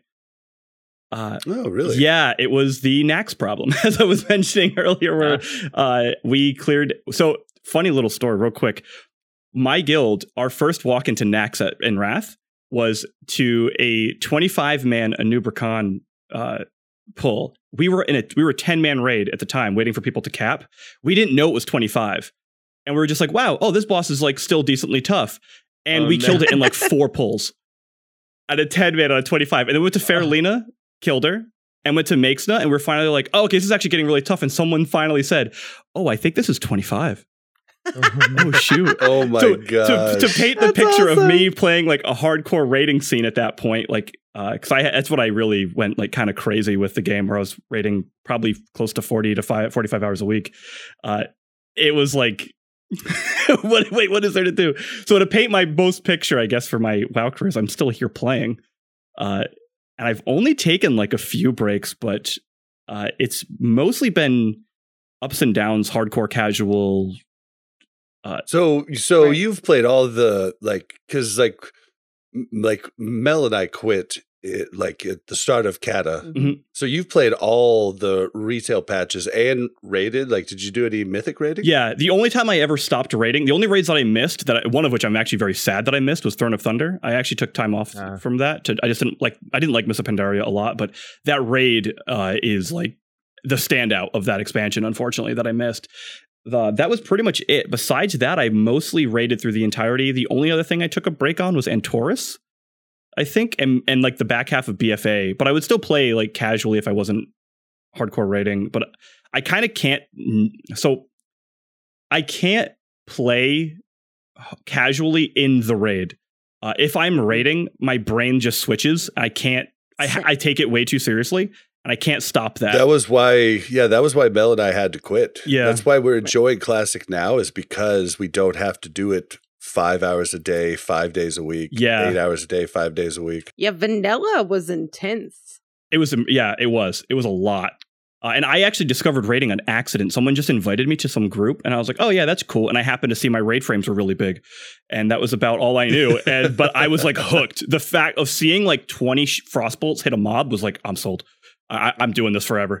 It was pretty epic. Yeah. But it's really funny. However, though, I've said this before in like my own videos, but I really mean it. One of the things that I'm excited about going ahead with Classic, and I'm excited about for TBC, is that because I've done it all, I can actually turn that part of my brain off, and I can play hardcore if I would like, but I don't feel compelled to do it. I can do it whenever I want to, I can do all the weirdness that I never got to experience at the time.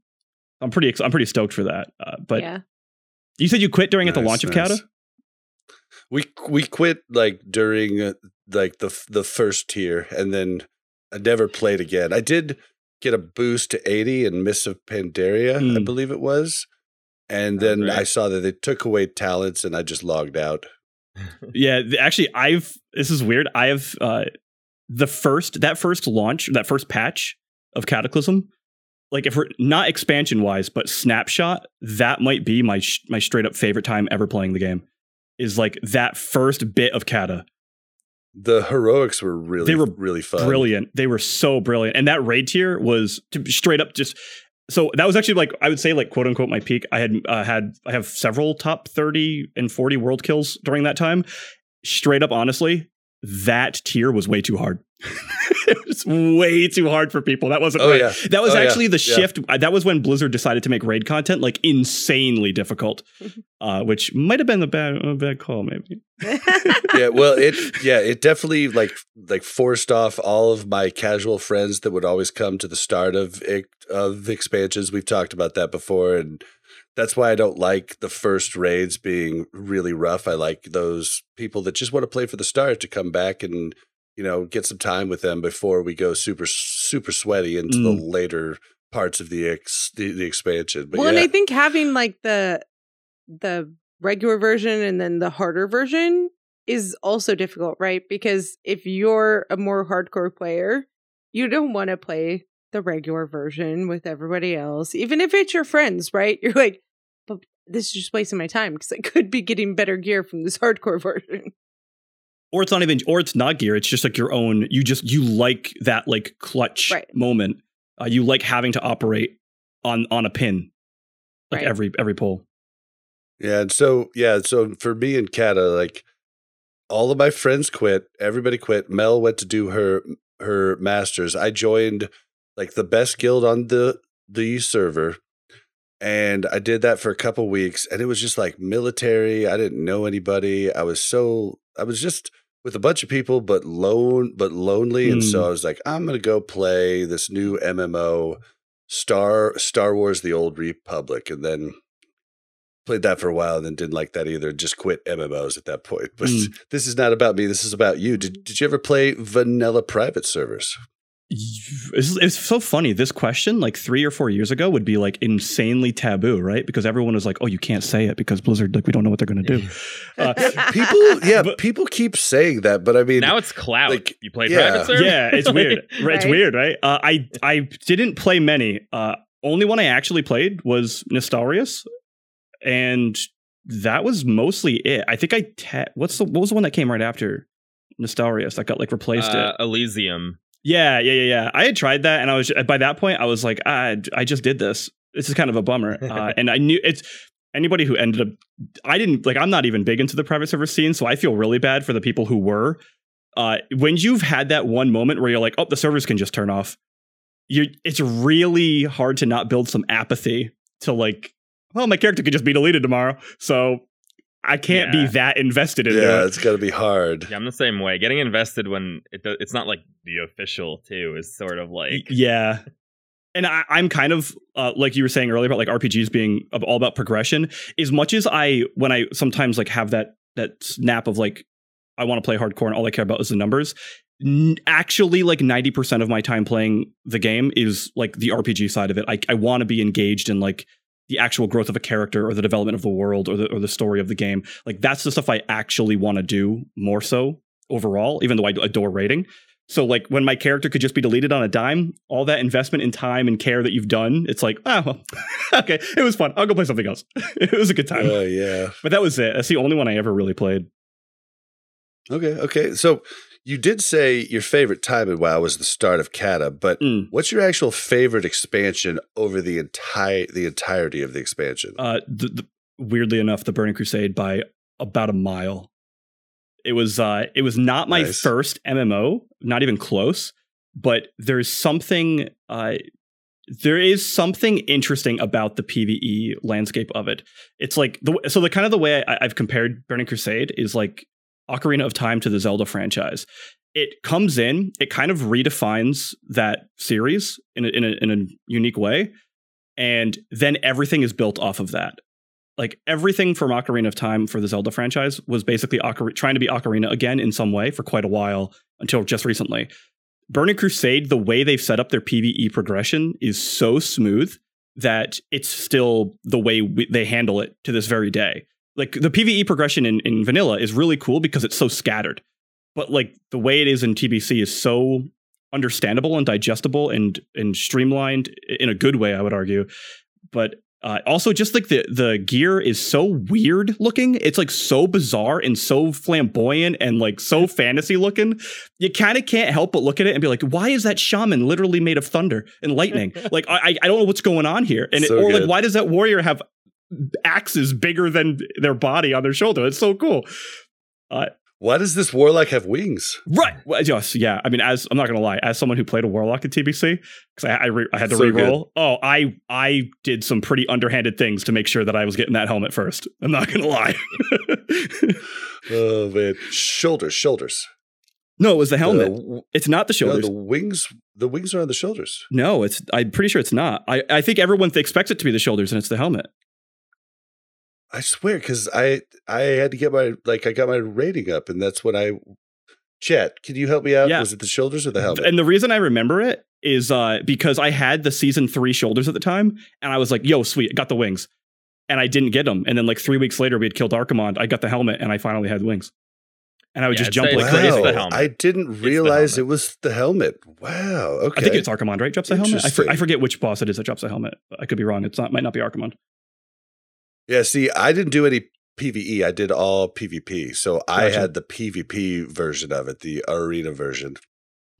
Huh. I never knew it was the head. It's the one thing I don't like is I actually think the helmet looks really bad, but the wings are worth it. Like they are 100% worth it. Huh. Okay. Wow. I must have got them at the same time or in real quick succession or something. That's so weird. Maybe your memory is just as bad as mine and you just hide it. And it's Archimond. Yeah, that's a weird one. I want to make sure everything was right, but yeah, it's the T6 helm from Archimond. Get him. By the way, my first ever, yeah, right. My first ever, or the arena, or the arena gear. It looked exactly the same, just a different color, just slightly bluer or whatever. Yeah, like purplish or something. Yeah, my first ever Archimon kill. Real quick, funny story. So Archimon. I'm curious to see how this goes in Classic TBC. Archimon, the way that fight works is if someone dies, it like compounds on itself. Like one death, if someone dies from so if your death goes off, Archimon uses an ability, and if you die to that ability because it went off, he gets another charge of it and he can do it again. So as people die, if it starts a chain, it gets really bad out of hand. Like, right. So the way we did it was we literally, because his enrage timer is like really huge, we literally just started dropping players who would die throughout the fight. So our first ever kill of Archimon was with 16 people. And it just took us a really long time, but people didn't die. That was the only thing that mattered, was people didn't die. Amazing. Wow. So it can be done. Huh. It can be done. Okay, well, I think I know the answer to this question, but I always have to ask it anyhow. Horde or Alliance? Oh, I'm going to be like points for Alliance. I'm actually going to be a sissy and be like, I genuinely don't care that much, honestly. I really don't. That's literally how I am in Mel is too. Okay. We're kind of faction neutral. I was until phase 2.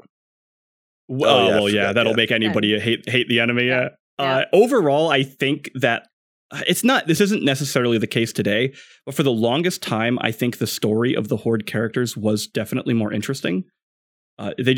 Ironically, they felt more human and developed and flawed than a lot of the Alliance characters, which were like, I can do no wrong. But at the same time, Alliance has some pretty cool aesthetics, and while everybody hates them, I think gnomes are the best thing in the world. I think they're the funniest looking, goofiest things I've ever seen. And if I'm playing Alliance and my class can be a gnome, I will make it work. I don't care what I have to do. Yeah, gnomes are awesome. But I can't cast that yet. Right, yeah. I can't cast that yet. Yeah, I love gnomes. Oh, I didn't say I didn't mute the gnome. I didn't say that. What?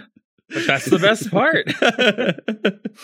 Oh man. All right. Well, let's move on to some questions about content creation. So, your videos and your thumbnails are all top notch. Like, that's my opinion, of course. But like, is this your first stab at content creation, or did you do stuff before this?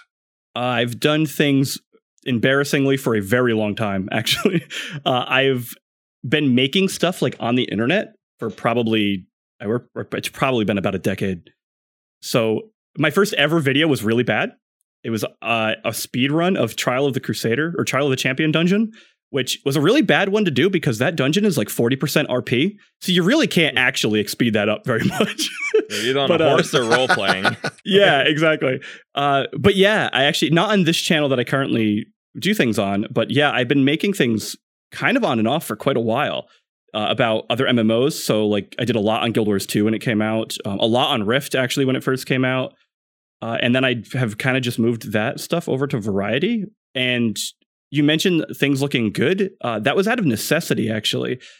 In the Variety gaming sphere, if you want to even get clicked on by a single person, it's like the quality over there is like insane. The people make good stuff.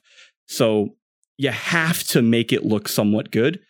I actually think my thumbnails suck, but I'm glad that you think they're good. Yeah, it's easily I think they're great. You're like, one of my favorites is you're wearing a beanie and you're holding all these different icons. And you're like, I think they're freaking top notch. I think they're awesome. Maybe it's just self-criticism, but yeah, every time I make a thumbnail, I'm like, this one sucks, but I don't have much time. I got to put it out. But yeah, I make art thumbnails and they're awful, but you know, it's got to just be like it's got to be the artist thing. Like you can never maybe look at your art and be like, it's hearing your own voice. It's that. That's the worst. That's the worst. It's where you're just like, dude, it's the literal worst. Yeah. Every time I edit the podcast, I want to just get depressed. Yeah. It just is like, you're like, this can't be. That's not really what I sound like. Yeah. Oh, I sound worse than I thought. It's kind of that. It's actually really weird. The amount of times I have to hear myself when I edit my videos. I've gotten to a point where I don't even notice I'm talking. I just like hear the information come in and I don't actually hear my voice. It's really strange. You've gotten to a good place. Yeah. It's like, I hate my voice. Yeah, I'll oftentimes edit at 1.5 speed just so I don't have to hear my actual voice because it's just cringe. Yeah, I'm with you there. So did you have any actual training classes, like college non-credit stuff to like learn how to video edit transitions, or is this all like self-taught? Yeah, this all it's completely self-taught. This started from making anime music videos in high school. Oh yeah, that's where it came from. That's where it came from. Putting Linkin Park on Naruto or something. That's basically it's got to be Linkin Park. Did you make? Wait, hold on. I loved those. The like DBZ Linkin Park videos. Like, did you make any of those? I did. 'Cause I watched the shit out of those. Oh, I'm trying to remember which ones I did, but they were bad. They were really bad. And it was right around the time that YouTube was like kind of existing. It was like the 2005, 2006 era. And I didn't even I would upload them to YouTube and then upload them to FileFront because I thought YouTube was dumb. Because, when you're a teenager, you're totally nice. the new thing is clearly dumb. Come on. So I would put it on FileFront so people had to go download it to watch it. But that's Bingo mentioned it in chat. Dude, I loved those. Bingo mentioned it in chat, but I actually learned about Linkin Park through my older brothers watching Dragon Ball Z AMVs, and I just thought that was like official. I was like, oh, okay, especially because crawling in my skin for Linkin Park, right? Mm-hmm. Someone made an AMV from Dragon Ball GT when there's like some sort of thing underneath like Vegeta's skin crawling around, and I was like, this must just be a song they made for Dragon Ball Z, right? Like, this fits so perfectly. What'll really trip you out is, I'm not sure if you know this, but the fact that there are actual Disturbed songs on the official soundtracks for several Dragon Ball Z movies. Oh, I don't know if I like straight up. Yeah, I think it's like, I'm not going to go down all of them, but I think it's like 3 or 4 actual songs across their movies are used from Disturbed on Dragon Ball Z officially. So then it's like really trippy because they do know. It feels fake. You watch it, you're like, hold on a second, this isn't YouTube, right? Like I'm watching this. But oh man, yeah, I loved Dragon Ball Z. That's okay. We've never talked about Dragon Ball Z on the show, but that's legit. That's where it started. That's awesome. That's a good start, though. That's like a really good start into just like the basics of like timing and editing and just cutting and splicing, and it's a good way to start. I legit didn't know, by the way, that was like an actual career I had, or like that was even a job, like editing videos. I never clicked for some reason. Like, there's film. Like, what do you mean? But for some reason, it seriously just never clicked. Like, I have if anyone watches my videos, I have clearly a sick obsession with game design because I overthink way too many things. I didn't know that like it was an actual job as I'm playing video games. It just never clicked to be like, oh no, someone gets to sit down and be like, I'm going to make a cool level for someone to play. So when it came to like the editing thing, oh, go ahead. No, I was just going to say it's because of the time we grew up in, right? Where video games was a hobby. It wasn't a thing.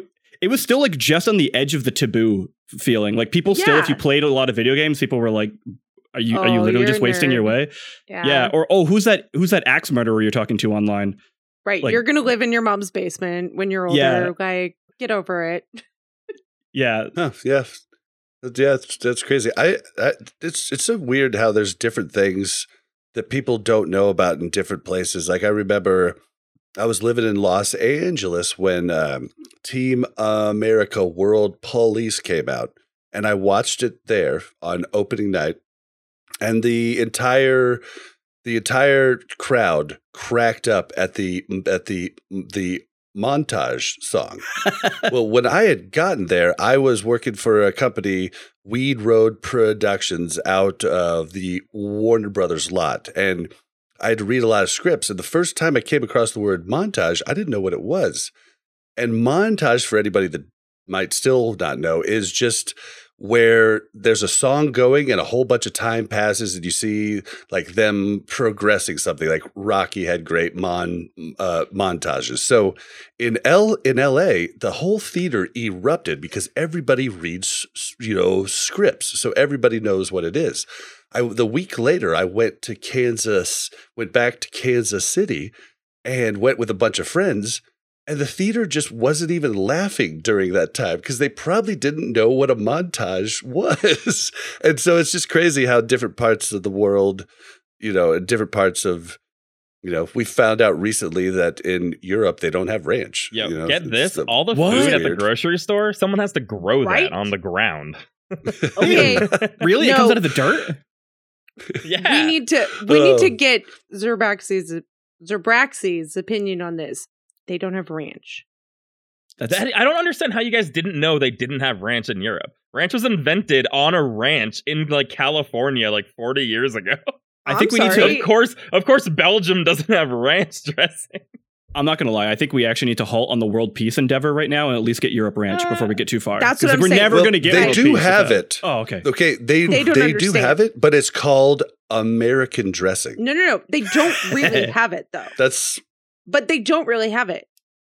Josh has told us they have looked. Josh is in Australia though. He's like he has trouble finding American dressing. But yeah, sorry.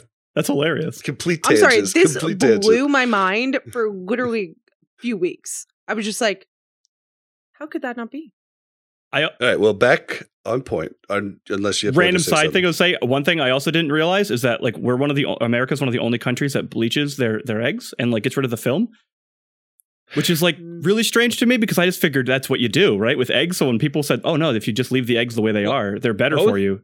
No, both are fine. The science is out on this. Oh, there is. It's you can either wash it or you can not wash it. But what you shouldn't do is like a little bit of both or whatever. Okay. Like it's like in Europe they just leave it on, and in America you leave it off. But I think they're both fine, but like you just can't like mess with it or whatever. I think it's weird to leave it on. You don't eat the eggshell, so why does it matter? Right. I think that's like the end goal, right? Like I think it's actually a protective film. I mean, I got to if you reel ever us had back some in now. eggshell in reel your us back eggs, in. yeah. All I was gonna say is I know we have long podcasts, but we're 2.5 hours in talking about Hidden Valley Ranch again.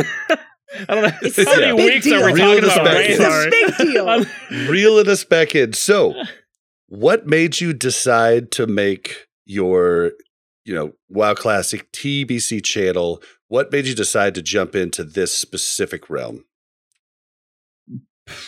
Mostly just I have a weird, sick obsession with talking about video games, and I was playing Classic, and there were a lot of things about Classic that they're just, I don't want to say there weren't videos on, but the style of content I wanted just wasn't there. Like, I like the deeper dives, and there are some people who kind of tread that like top layer.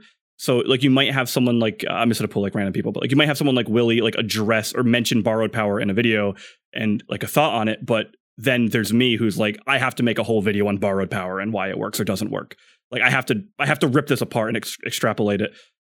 So it was mostly just, I have played WoW for so long and I was playing Classic again. Clearly that desire for this game isn't going away anytime soon. So I might as well take a lot of the time that I was spending making variety content and instead turn it into WoW content because I'm already playing the game. That's not going to change at that point. So I pretty much just took kind of what I was doing and moved it over, and it did well enough. For me, it was like really well. To be fair, it's still really strange to be honest. People are like, "Hey, I like your video," and I'm like, "Why?" I'm just like a random person. You don't know me. Like it's really cool though. So you were this is literally what happened to me. You were consuming, content. You were doing other content, but you were like, I just want to do my own. I want to get my word out there, and so you decided to jump over. It's literally what I did. I was doing an Overwatch League podcast. It was pretty successful, but nowhere near this. And so, I mean, it was just like, you got to do what you love. And if you're playing the game a ton, why not do it there? So that's actually really cool. I just like arguing with Bob. That's the only reason I'm here. I mean, I do too. it all day, every day, but I still like to go on record doing it as well. I feel like I want some recorded arguments where the audience can decide the winner. This is blood sports. So then where do you get the ideas for your different, because you do a lot of great guides and like you do a lot of different stuff. Like you'll, do stuff about, what items are good here, and what changes here. Like, where do you get the ideas for your actual videos? It comes probably mostly from two different places. Definitely. One is just if a thought randomly comes into my brain, I use Trello to keep track of my video ideas. I just literally will pull up my phone and I type it in a Trello card and then throw it, like I'll leave it and I won't look at it. And I just hope if I look back on it in like 2 days and go, oh yeah, I still would like to make that, then I'll keep it and I'll make it eventually. But sometimes it really is just like a random thought in the moment, or I'll read something online and someone will be like, oh, I wonder like what's good in tier 5. And I was like, oh, it's interesting. I could maybe something about that. So there's either just the random thought that comes out of nowhere that I would like to talk about this for some reason, like jewel crafting gets introduced to the game. I don't want to talk about a jewel crafting guide because there's plenty of them, but I want to talk about why this works. But then there's like, so then the other way I get my ideas is definitely I'll watch a video and this sounds like really arrogant. I'll watch a video and not like it and then not be able to find alternatives. So I think in some way I can like provide additional value out into the world by either making something better or more clear or more concise or even just more interesting in some way. And it's never to like belittle people. We all have our different skills, and that might just be that. So for example, the Druid flight form guide that I had ended up doing was not a plan. It was a bunch of people in my comments were asking if the flight form was coming out and how to get it.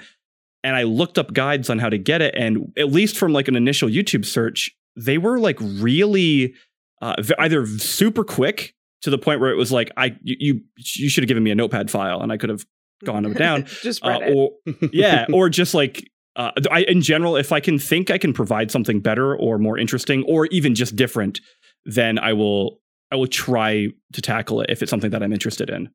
That's Can I ask a question real fast? What is Trello?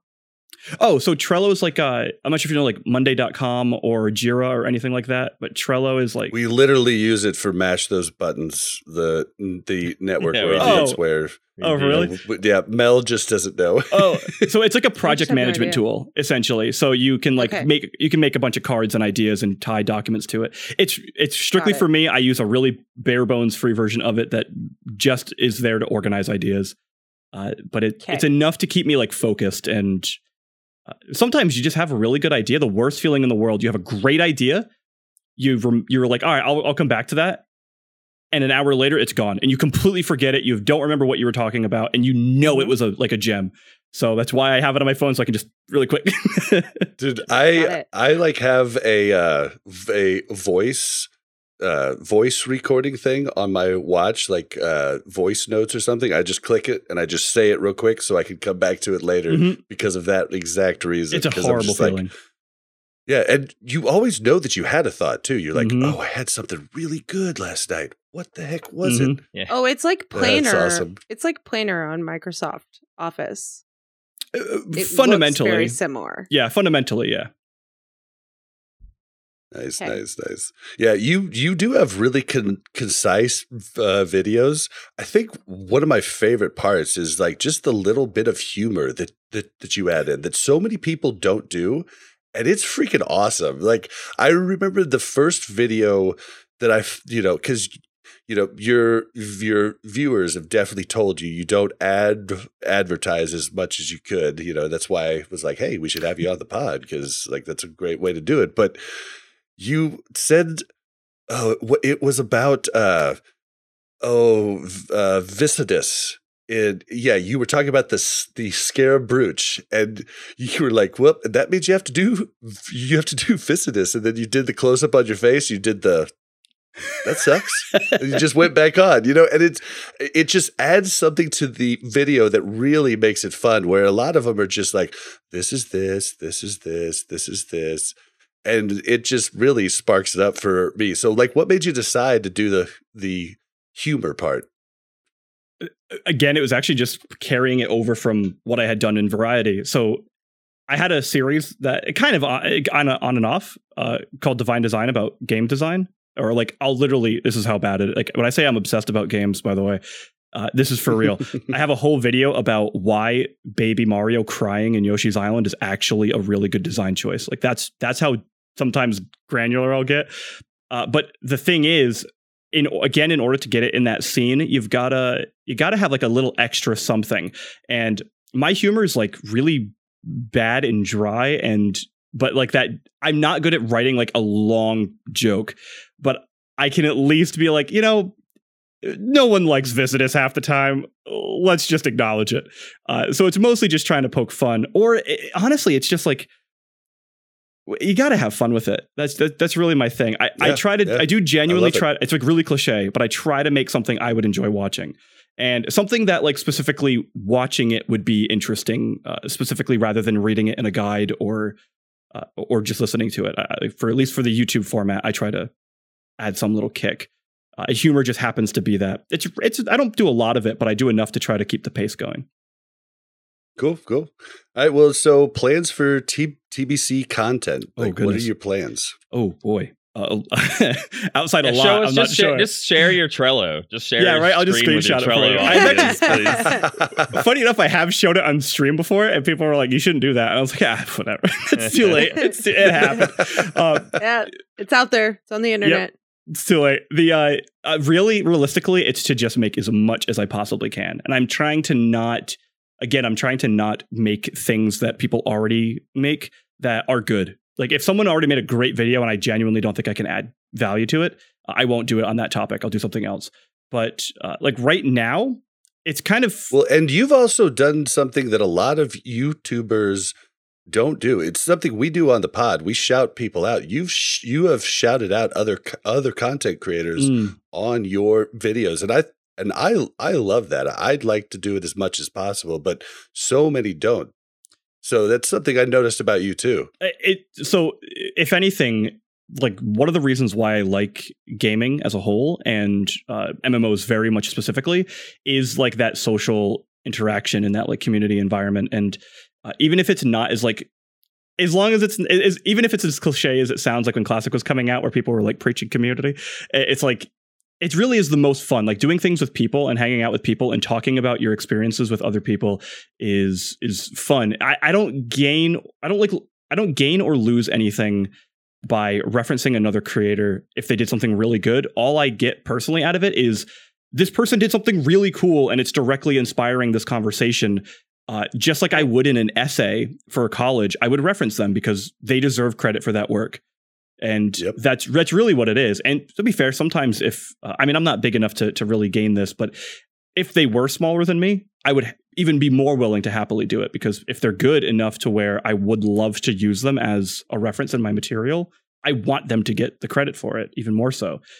So yeah, it's kind of weird that people don't. I don't know if it's just out of accident or if people are conscious about it, but I consciously go out of my way.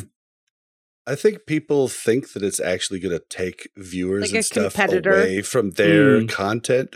But my thought process has always been, if it does, that it does, because their content's better than mine. So. Yeah, a lot of people too. I think there are people who don't consume a lot of classic WoW content as well too. Even content creators are not consuming a lot of other content creators unless like you already know them and like.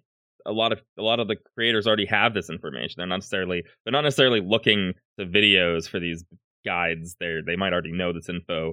They might get it from a Discord server or something. They might not need to reach for content, which happens as well too. Yeah, one of the big things that I do want to do in future that I would love to see more of in kind of the classic WoW space in general is specifically for like streams. I would love to embrace actual like community play a lot more and turn it into like a show. I want to do something. I'm not entirely sure what it is yet. Like I talk about on my stream lately where my plan is to I want to bring people through the attunement, like start to finish, like just random folk who've never done it or never got to experience it and just need like a party to do it. That's like a very small, low level version of that. That's like a very foundational piece, but I love the community events that people get to do that they do occasionally happen for sure. But if anyone remembers content creation in like the earlier WoW scene, like the TBC Wrath era, it's like, it was like there was like a community event happening like every weekend because that was just like what you did. Whereas now you can do it way more solo. But I don't want to lose that, so to speak. Yeah. Cool. All right, well, what about your plans for play? Like, are you in a guild? Are you going to join a guild? Are you going to raid? Are you going to PvP? What are your plans for actual playing the game. So I trash talked Arena earlier. I do want to make it clear that I am going out of my way to give it its fair shake this time around. Genuinely, I want to try it. I want to just consume it for what it is, not what it could be, or not what other games have done. It's gonna be tough, but I need to do it for my own self. It's gonna be so much tougher than back in the day, dude. Yeah, I know. As far as like my play, I'm actually in a guild right now with some people from my stream and who watch my videos. They made a startup guild to just kind of casually play and like in raid. I was like, yo, that sounds like perfect.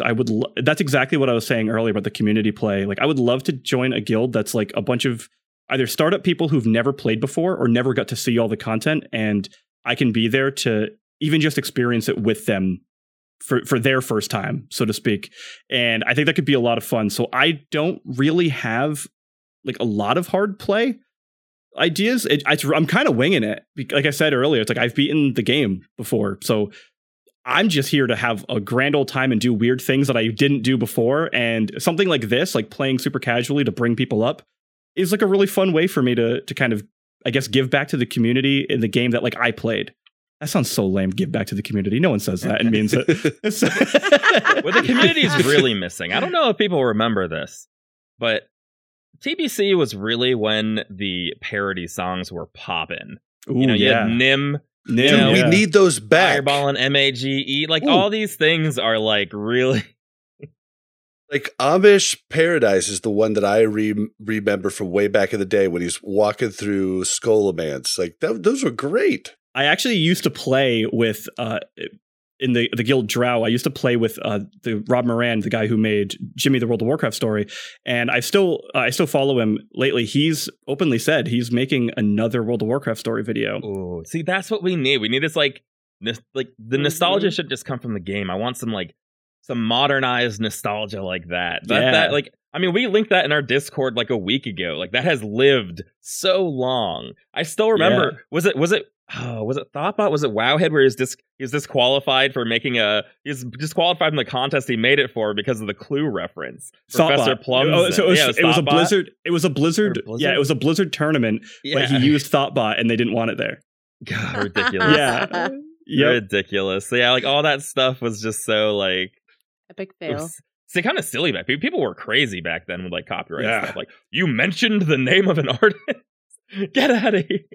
There's also like the level of passion was different. If we were to talk about like big creators at the time, like then like probably the biggest content creator for WoW was Total Biscuit with his podcast Blue Please, and like the passion behind that man about the game. It's like sometimes people tell me that like, oh, you have a lot of energy in your videos. It's like, well, yeah, it's one of my favorite games of all time. Like, how do I not get pumped? You know what I mean? Like, I can't. For sure. I mean, can't just be.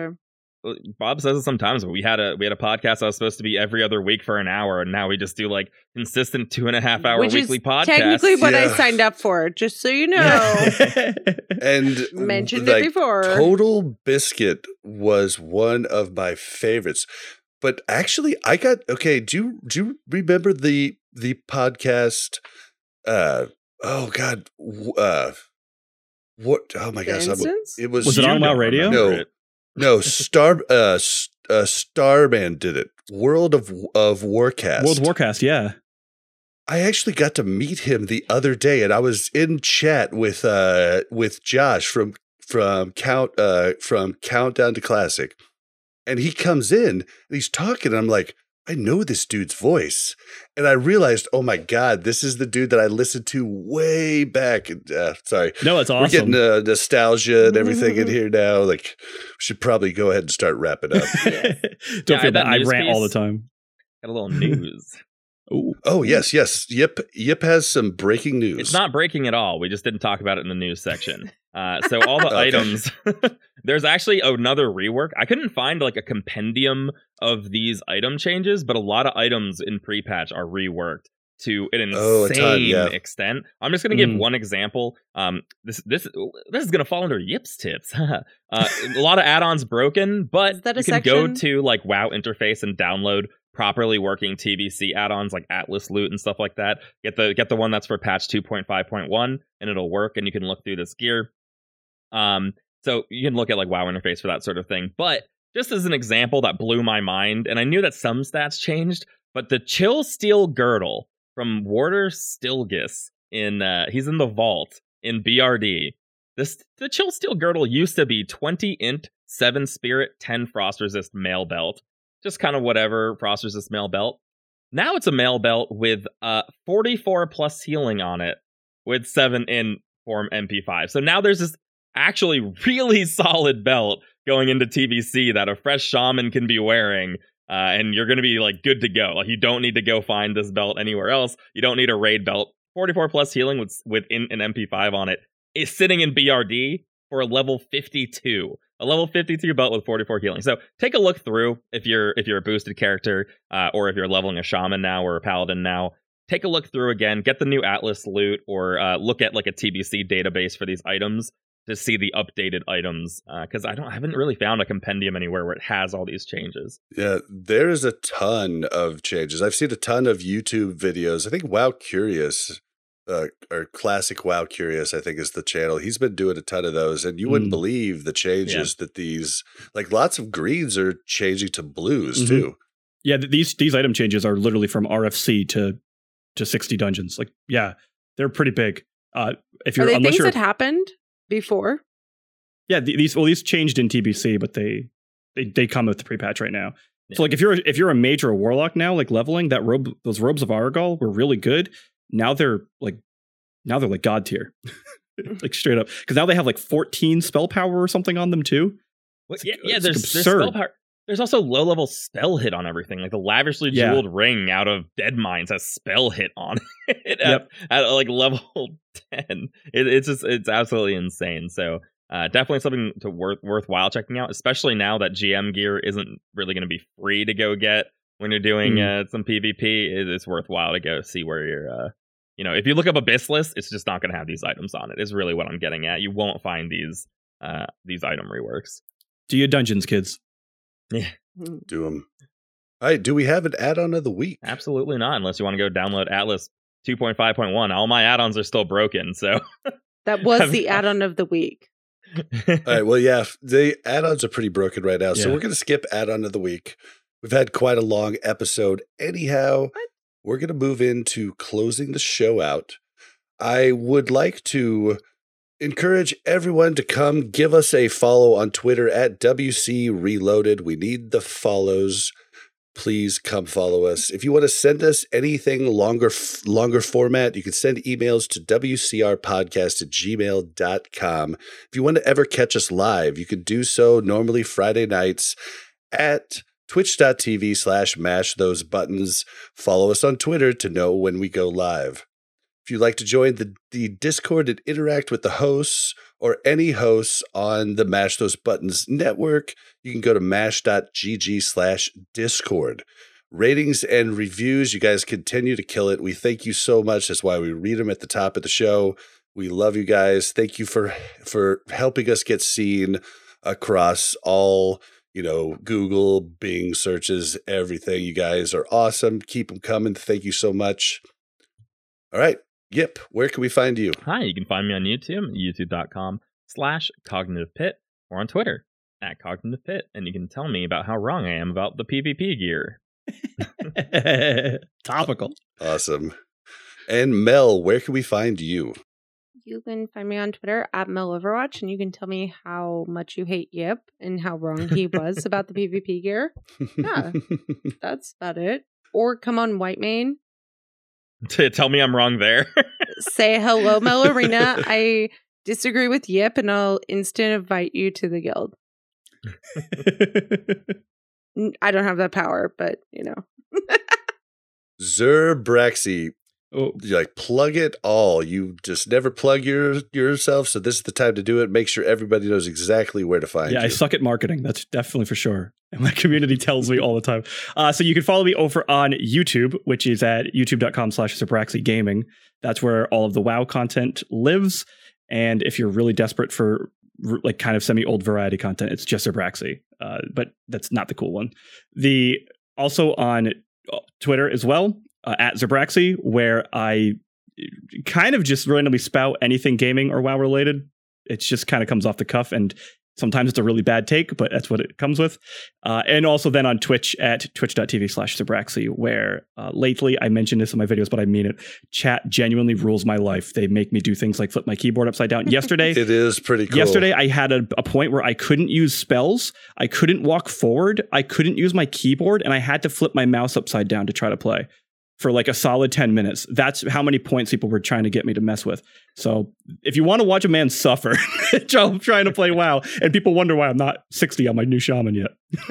Oh, that's awesome. And give them too much power. I know, it's bad. For anybody wondering how that's spelled, that's ZERBRAXI. If you want to find me, you can find me on Twitter at blazin_Bob. That's BLAZZIN_BOB. I don't really know a whole lot about Twitter, but I've had a lot of like follows as of recent. I don't know if it's the TBC hype or what, but just letting you know, if you interact with me on Twitter on a semi-regular basis and you're not trolling me, I'm going to give you a follow back regardless of your followers. So that's how I kind of see it. I don't know what I'm supposed to do on Twitter, follow but for like, follow that's right what I'm here. doing. Advertise on the podcast. Follow. Not bad. No. Follow for interact. Okay, You're even asking for less. I will caveat that I am bad at Twitter, but I love you for following me. I'll try to do better. Cool. And if you want to check me out on Twitch, it's twitch.tv/BlazinBob. And there's no schedule. I just stream what I stream. I would have streamed the last 2 days, but it was an ugly sight of me being sleep deprived and drinking too much. So nobody wanted to see that. But definitely stop by and hang out. All right, guys, we're out of here. It was a great show. Thank you so much, Zerbraxi, for coming on. Thank you so much for having me. We had a great time. Yeah, it was great to meet you, and I just can't wait for more. Well, thank you. Honestly, everyone, thank you. This was a lot of fun. I love these types of formats, so where I can just be a little more off the cuff. But this was cool. Yeah. I had a great time. Thank you. I also love the PvP argument. That was actually probably my favorite part, straight up, to be honest. Listen, when people are passionate, the heated conversations are fun. The argument, they're fun. They're just as fun. Leave it to Yip and I. No, like I mean it. Unironically, I think that's the cool stuff. Yeah, people who are really passionate. All right, well, goodbye, everybody. Bye. And Bye. It's too soon. A little soon. Bye. Bob's saying Sorry, Bob's like and I'm like, bye. Done. We're done.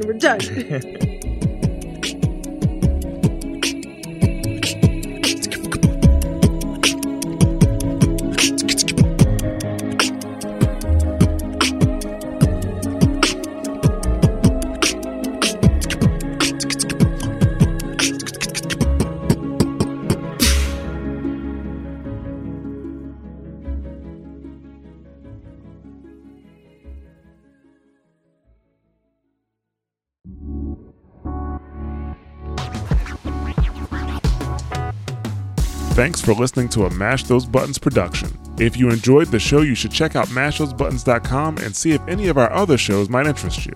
All of our shows are available on your podcast platform of choice like Apple Podcasts, Google Podcasts, Spotify, and more.